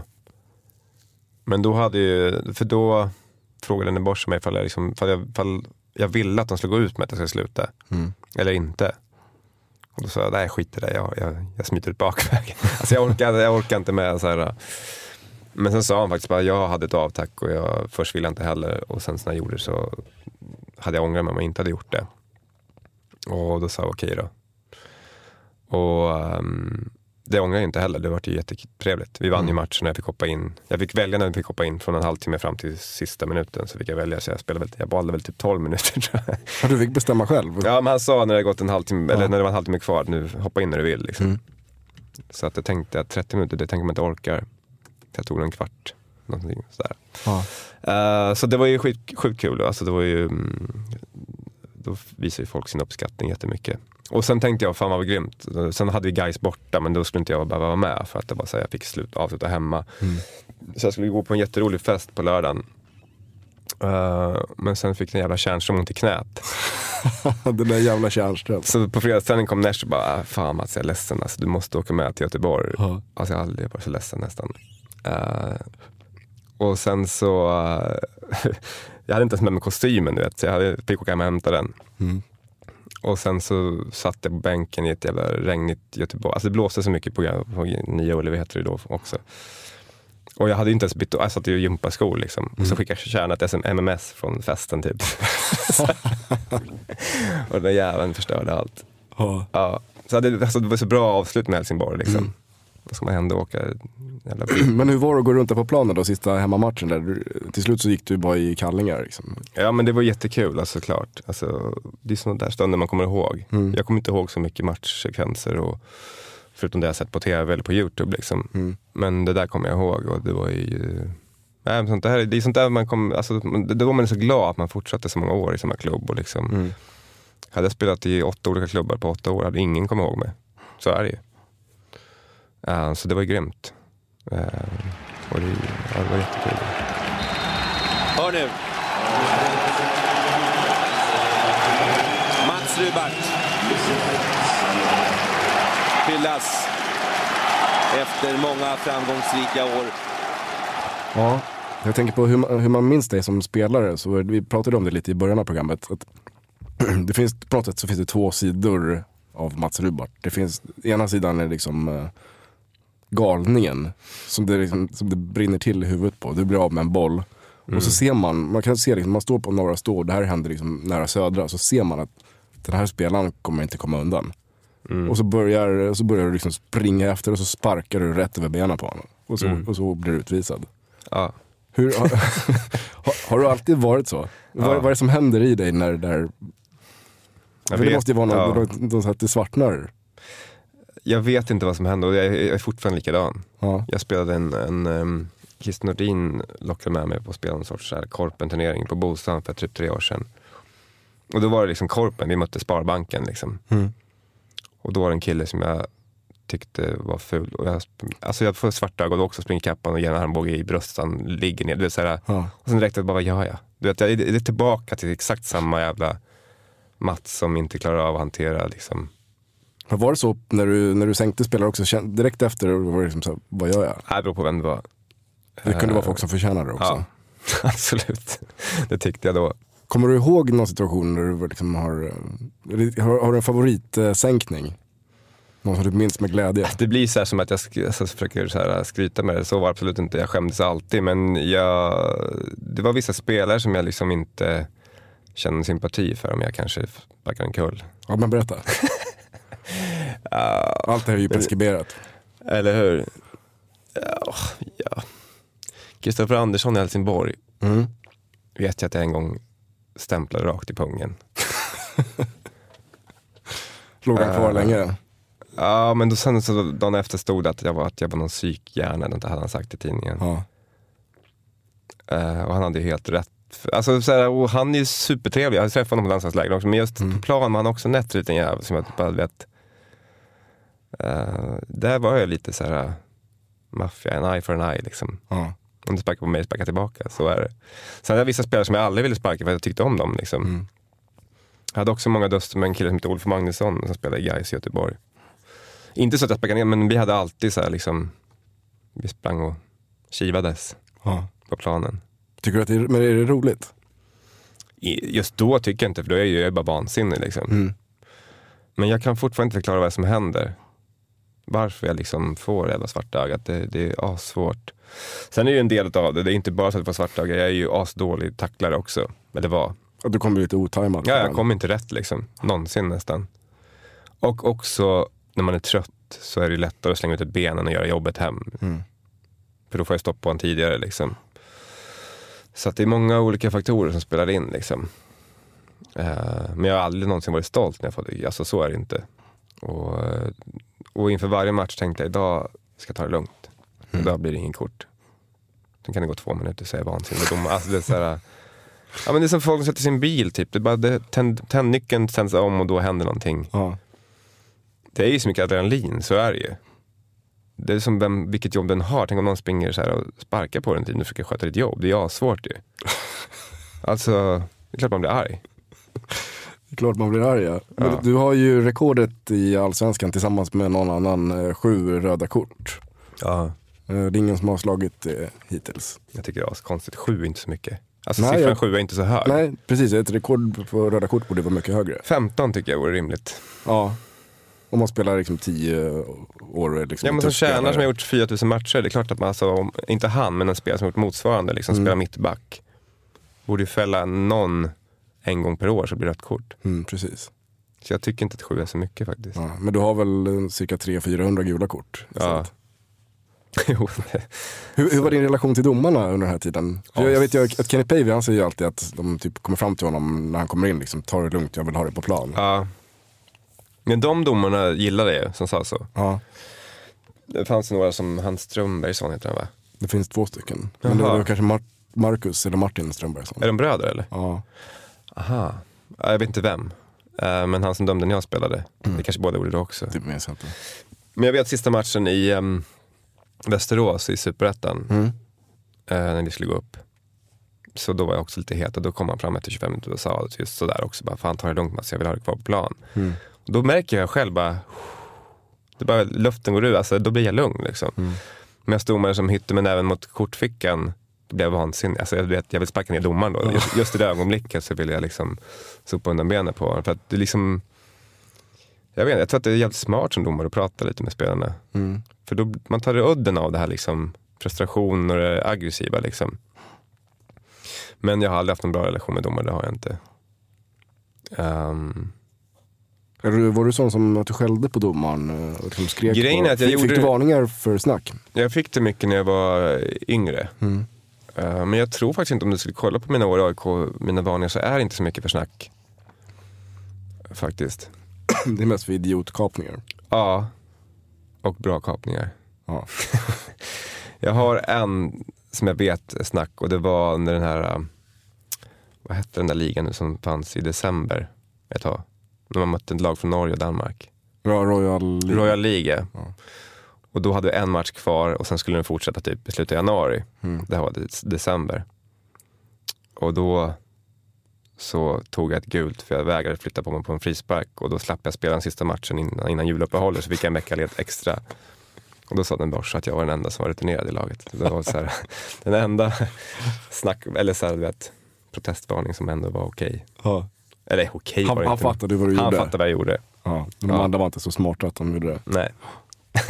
Det är jävligt roligt faktiskt. Jag tror ju inte att, om man tittar på dagens AIK så finns det ingen i laget som skulle göra motsvarande. Nej. Det är ju superprofessionellt helt igenom. Det jag gjorde. Vad sa du? Det jag gjorde. Ja, precis. Ja, men det, så mycket har förändrats på så få år. Ja, men det känns faktiskt egentligen. som att det är liksom, precis som när jag började 96 och var 19 år, så de som var liksom 30-35 då, de drack ju 6 folk på vägen hem från en match. Och så kan jag tänka mig att de spelarna skulle se på mig om jag fortfarande spelade, att han kommer från förr i tiden när de liksom gjorde si och så. Det är skillnad nu. Men har de ett tråkigare liv, fotbollsspelarna idag? Är det därför de sitter och spelar tv-spel hela dagarna? Tror jag. Fattigare skulle jag säga. Ja. Tråkigare ska jag inte säga, de har nog askul. Men lite fattigare skulle jag säga. Om allt du gör spelar tv-spel och spelar riktig fotboll så är det nog ganska så. Men det är också så här där du inte vet, mår inte dåligt av heller. Alltså på något sätt. Vem vill inte vara en sån som sitter och kollar på Bonde söker fru och dricker folk eller varenda fredag om man tycker att det är grymt. Det är väl skönt. Men om man vet någonting annat så är det inte lika skönt längre. Men de sista åren i AIK så var du och Tjärna var ju väldigt bra polare och sådär. Började du mer och mer känna liksom ett avstånd till de här nya unga, mer ambitiösa, noggranna spelarna? Ja, lite grann kanske. Dels var det ju såklart en åldersspann också med de som var 18 när man själv var över 30. Men jag tycker ändå att sen jag slutade så blev det ännu ett snäpp seriösare. Så de här riktigt, de som är nu, de fanns inte riktigt då. De som är nere och kör extra varje kväll på skyttan. Nej men exakt, det var ingen som gjorde det när jag slutade heller. Men visst, de här Pertan, de var ju seriösare. Det var de absolut. Men jag tror att det har dragit ett steg ännu längre nu på något sätt. Och allt sånt uppskattas ju av supporterna, men jag tror att många av oss saknar ju ändå det här det lite roliga. Och det är liksom det är lite annorlunda. För den generationen har ju på något sätt försvunnit med dig och liknande spelare. Ja, jag vet inte för att folk uppskattar det. Vem vill se Barcelona spela nu? Det är astråkigt, det är tv-spel liksom. Ja, jag håller med. Så är det verkligen så kul? Eller vill man inte ha en Roy Keane som sparkar ner någon ibland? Eller vill man inte ha en liksom, jag vet inte, Maradona liksom. Det är inga skandaler runt Messi, han är astråkig. Ronaldo, det är ointressant. Ja, det är ju det. Ronaldo är lite roligare i alla fall, för han är lite mer playboy liksom. Men vem vill ha Messi, Iniesta och Xavi? Det är ju astråkigt. Om man ska se det som underhållning fotboll. Så sen så här, jag vet inte. Jag tycker inte att det är så mycket roligare nu. Jag tycker snarare tvärtom att det har blivit lite tristare. Den moderna fotbollen. Ja, det är som alltid går att springa fortast och skjuta hårdast och hoppa högst. Och visst, det blir liksom, de blir ju monsteratleter. Men det är så mycket annat än fotboll. Det är inte bara det som görs på plan. Det är så mycket runt omkring och folk älskar ju att prata om stories som gamla spelare. Och jag vet inte vad han heter, en gammal finne spelar AIK, stod med tipslappen i bakfickan på matcherna. Alltså, så här, men du vet, sådana där stories vill ju folk höra. Ja. De finns inte längre. Så är det ju. Det är en försvunnen tid. Ja. Men jag skulle komma till, det finns ju en annan sida av Mats Rubart. Det är inte bara råskinnet och fulkapan, utan det är ju dribblen också. För du var ju, jag nämnde tidigare Martin Mutumba. Du var ju liksom Martin Mutumba innan han var Martin Mutumba. Du dribblade och showade på vänsterkanten. Ja. Har det alltid varit någonting som är du också, en dribbler? Ja, det tror jag. Och det hänger lite ihop med kanske just det här att när man spelar ett lite sämre lag när man var liten så var man tvungen att dra sin gubbe. Men det är inte bara så heller. Jag ska inte säga att de var väl duktiga de som jag spelade med då också. Men det jag tycker är kul med fotboll är ju att hitta på någonting roligt. Jag tycker inte det är kul att bara stå och passa ett tillslag liksom. Men sen så har det också hjälpt att det var det jag är bra på. Jag kunde ingenting annat. Jag var ju en liten one-trick pony liksom. Men jag gjorde det väl ganska bra. Men jag tyckte att det var det som var kul med fotboll. Och då är det bara att köra på det liksom på något sätt. Och sen kommer du ju alltid bli ihågkommen för det där Bicicleta-målet också mot Bayern. Ja, det var ju sjukt snyggt. Alltså. Ja. AIK spelat AIK som barnspel. Oj! Ja, det där måste ju vara årets mål. Det kommer från ingenstans. Det är Rubart som slår en bicicletas rakt upp i nättaket. Inlägg av Andreas Andersson. Och vi satt och pratade om annat så vi tänkte här kan väl inte hända någonting. Helt otroligt. Vilket mål. Mats Rubart. Bra anfall igen av AIK. Låter det komma runt på kanten och ett inlägg som till synes kommer bakom Rubart. Men han gör en konstspark. Ja, tala om konstspark. Och Lasse Eriksson kan bara titta på. Ja, den ska vi inte klandra Lasse för. Vilken bicicletas. Det är ett cirkusnummer. Först en klackspark i mål och sedan en bicicletas. Vad håller de på med? Är det Brasilien vi ser? Eller är det AIK? Ja, det undrar nog i alla fall Hammarby. Det var helt sjukt. Och på något sätt kan jag tycka att det är synd att det var mitt första år i AIK. Jag var inte riktigt med på vad som gällde, vad som stod på spel med ett derby liksom, på det sättet. Hade du inte bicykletat bollen om du hade vetat vad som stod på spel? Jo, det hade jag gjort. Men grejen var att när jag kastade mig upp, det enda jag kommer ihåg från det målet är att jag bara slänger mig upp i luften och bara, vad fan gör jag? Det här kommer gå till helvete. Ja. Och sen så blir det ändå så här, du vet, dick. Man känner inte ens träffen på smalbenet och sen bara sitter den i mål. Jag ser ju inte det där liksom, men det är som man är så inne i det så man fattar inte vad man gör liksom. Men just jag kunde inte njuta så mycket efteråt av den då. Jag gjorde mål, vi vann, var kul liksom. Men jag hade liksom inte förstått vidden av hur viktigt det var för folk som går till jobbet dagen efter och bara 5-2 era jävlar. Du vet, så funkar det ju. Och förlorar man skulle man inte gå till jobbet alls. Alltså de fansen liksom, så är det ju. Ja, jag är likadan. Ja. Men absolut, det är ju, men det är ju tyvärr också en av de få saker som finns på YouTube som jag kan se. Så jag kommer inte ihåg så mycket annat jag gjort. Men det är sjukt roligt att ha gjort det målet faktiskt. Ja, det kommer du ju alltid bli ihågkommen för. Jag tror du kommer bli ihågkommen väldigt länge oavsett. För du var ju AIK länge och var en väldigt uppskattad karaktär. Ja, men det är kul att höra. Men går det någonting på matcher nu? På AIKs matcher? På något sätt så var det som att när de flyttade till Friends så försvann lite också. Inte lusten att gå, men det bara blev så att jag inte riktigt gick. Jag går dit ibland, men jag ska försöka skärpa. Jag ser mycket matcher hemma och sådär. Och jag sitter där och svär att det kostar 169 spänn att köpa hem matchen. Men det kostar mindre att gå på matchen. Ja, jag vet. Men du måste ta det dit också. Men jag ska börja, nu när våren har kommit så ska jag bara cykla ut faktiskt och kolla på matcherna. Jag tycker att det är kul. Och fotboll är 1000 gånger bättre live än vad det på tv faktiskt. Absolut. Framförallt när det är en klubb eller ett lag man håller på så är det mycket roligare live. Men har du sett alla matcher i år? Nej, jag inte kan säga. Vi var ju som sagt i Spanien 2 veckor. Och i söndags när jag mötte Norrköping så var jag på väg till Eskilstuna för att kolla på min häst som sprang. Men jag ser dem, jag hinner helt enkelt. Så det blir typ hälften kanske, eller lite mer. Och vad tror du om säsongen då? Tror du att vi kan vinna guld? Ja, jag tror det, men samtidigt så vinner vi inte de matcherna vi ska göra. Men som man måste, för det har inte varit jättemotstånd hittills.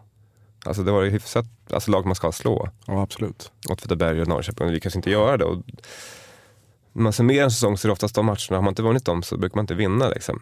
Men absolut, det är klart att vi kan. Och det är inget lag som utvecklar sig superbra heller. Men allt sånt där också, det som är lite tråkigt med Allsvenskan är att man aldrig vet vilka som är kvar efter sommaren heller. Nej. Men är det någon spelare i AIK som du uppskattar extra mycket idag? Ja, jag gillar Bahoui.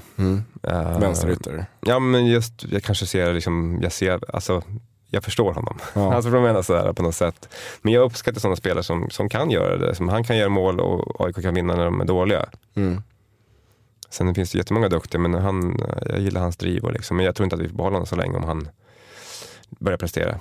Nej, det tror inte jag heller. Det är ju till och med många att kolla på honom varje match. Stora klubbar, inte det ryktas som också. Nej, det är så stora till och med. Ja. Nej, så man kanske ska tänka bort honom och sätta honom i frysboxen där. Redan nu. Ja. Du, din kompis Daniel Tjärnström, han har skrivit en bok tillsammans med Josefin Lindén. När kommer din bok? Ja, tanken är väl nästa år faktiskt. Du ska skriva en bok? Ja, jag tror att det blir så. Jag tror vi breakar någonting här. Ja, kanske. Men det verkar gått bra med Daniels bok. Ja, jag kan säga att jag tycker jättemycket om Daniels bok. Ja, vad kul. Ja, men sen vill Josefin faktiskt, förlaget ville skriva en med mig. Ja. Jag vet inte varför, men de frågade faktiskt Josefin om de kunde skriva en bok ihop med mig. Och jag tänkte precis som Daniel, om inte annat så är det kul att ha en... Eftersom jag har råd minne och inte kommer ihåg så mycket så kommer jag kanske få fram lite minnen. Och också kul att höra vad andra folk tycker och tänker. Och jag vet ju att jag fattar att det, precis som jag tycker att det är kul att vara bakom kulissen med hästar, så kan jag tänka mig att folk tycker att det är kul att höra vad som har hänt bakom. Jag fattar, jag har ju inte en superintressant karriär så. Men bara få höra liksom hur det går till bakom och höra om olika tränare, olika spelare och tankar som man inte kan säga när man spelar. Nej. Alltså fotbollsspelare som intervjuoffer är ju dötrista. Ja, oftast. I alla fall de här korta som de kör. Ja, man kan inte säga någonting heller som man liksom tänker. Man kan inte tänka eller säga liksom att jävla Norling, varför tog jag inte ut mig för? Det går liksom inte. Och man kan inte säga fan vad han var dålig eller fan vad vi var dåliga eller så här. Så jag tror att jag skulle tycka det var kul som supporter att läsa om. För då får man i alla fall någon sorts sanning. Sen är det alltid liksom, det är en bok, det är inte ens tankar, men man försöker få ut så vad säger man? Så sanningsenligt som möjligt. Ja, sanningsenligt som möjligt liksom. Men du får ju väldigt gärna vara lite mer personlig än vad Kärna var också. Lite mer, Jag vet, men så är det också så att det där är Kärnas personlighet, att alltid vara korrekt och alltid duktig, men alltså lite så här, han vill inte liksom trampa någon på tårna, han vill inte liksom sticka ut, han vill inte göra någonting som skadar klubben. Och det vill inte jag heller, men visst, det kan nog bli lite mer personligt med mig. Men det jag menar är att ska man läsa en bok om Kärna så ska den vara så. Annars är det inte hans bok. Men den var verkligen Kärna-bok. Och då är det är så det ska vara. Och det är så befriande till skillnad från all kvällstidningsjournalistik och liknande. Liksom, så man kan inte lita på någonting faktiskt. Det är liksom någonting annat. Det är inte sanningen. Det är någon sorts blandning av sanningen och någonting som förväntas stå i en kvällstidning eller en dagstidning. Och det är ju så det funkar. Men för mig som liksom vet, vi har sagt intervjuer och det har aldrig stämt någonsin till punkt och pricka. Visst, det finns ju såklart korn av alltså, om ungefär så sa jag liksom, men det har aldrig känt att man får inte säga allt liksom. Så jag hoppas att vi kan få upp någonting bra. Jag är jättetaggad. Det är definitivt en bok som kommer stå i min bok hela. Ja, vad kul. Då får du och Josefin komma till oss också och prata om när vi ska släppa boken. Absolut, det gör vi. Stort tack för att du kom. Tack själv. Det var verkligen jätteroligt att ha dig här. Ja, det var kul att vara här. Då får vi säga tack till alla som har lyssnat. Och nu när inte Martin är här så får jag dra då lite vilka som har gjort programmet. Så då ska vi se vilka det är som har gjort det programmet. Det är på distans har vi Joakim Fröberg, vi har Martin Wiklin, vi har Jimmy Rydén och Frank Martin Engström. Och så jag då, Björn Enjebo. Men framförallt har vi fått bra hjälp av Rasmus Forsberg som sitter utanför och drar på rattarna. Och även Historia Simon från AIKs supporterakademi. Nästa hemmamatch för AIKs del, vi börjar med nästa bortamatch för AIKs del är den 21 maj borta mot Göteborg. Och där finns det fortfarande platser kvar idag i alla fall i bussen med ASK och Småkingklirarna. Så de som vill åka får passa på. Nästa hemmamatch är mot Helsingborg den 31 maj. Och sist men inte minst vill vi säga stöd AIK Tifo. Snart är det derby igen.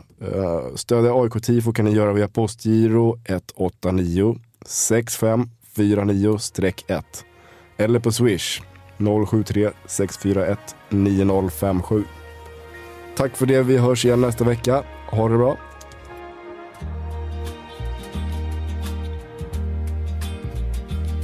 There's a ship lies rigged and ready in the harbor. Tomorrow for old England she sails, far away from your land of endless sunshine, to my land full of rainy skies and gales. And I shall be aboard that ship tomorrow, though my heart is full of tears at this farewell. For you are beautiful, and I have loved you dearly, more dearly than the spoken word can tell.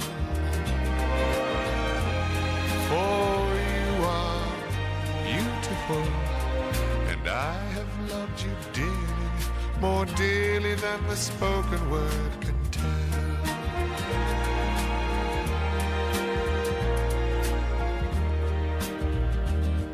I heard there's a wicked war a-blazing, and the taste of war I know so very well. Even now I see the foreign flag a-raising, their guns on fire as we sail into hell. I have no fear of death, it brings no sorrow. But how bitter will be this last farewell.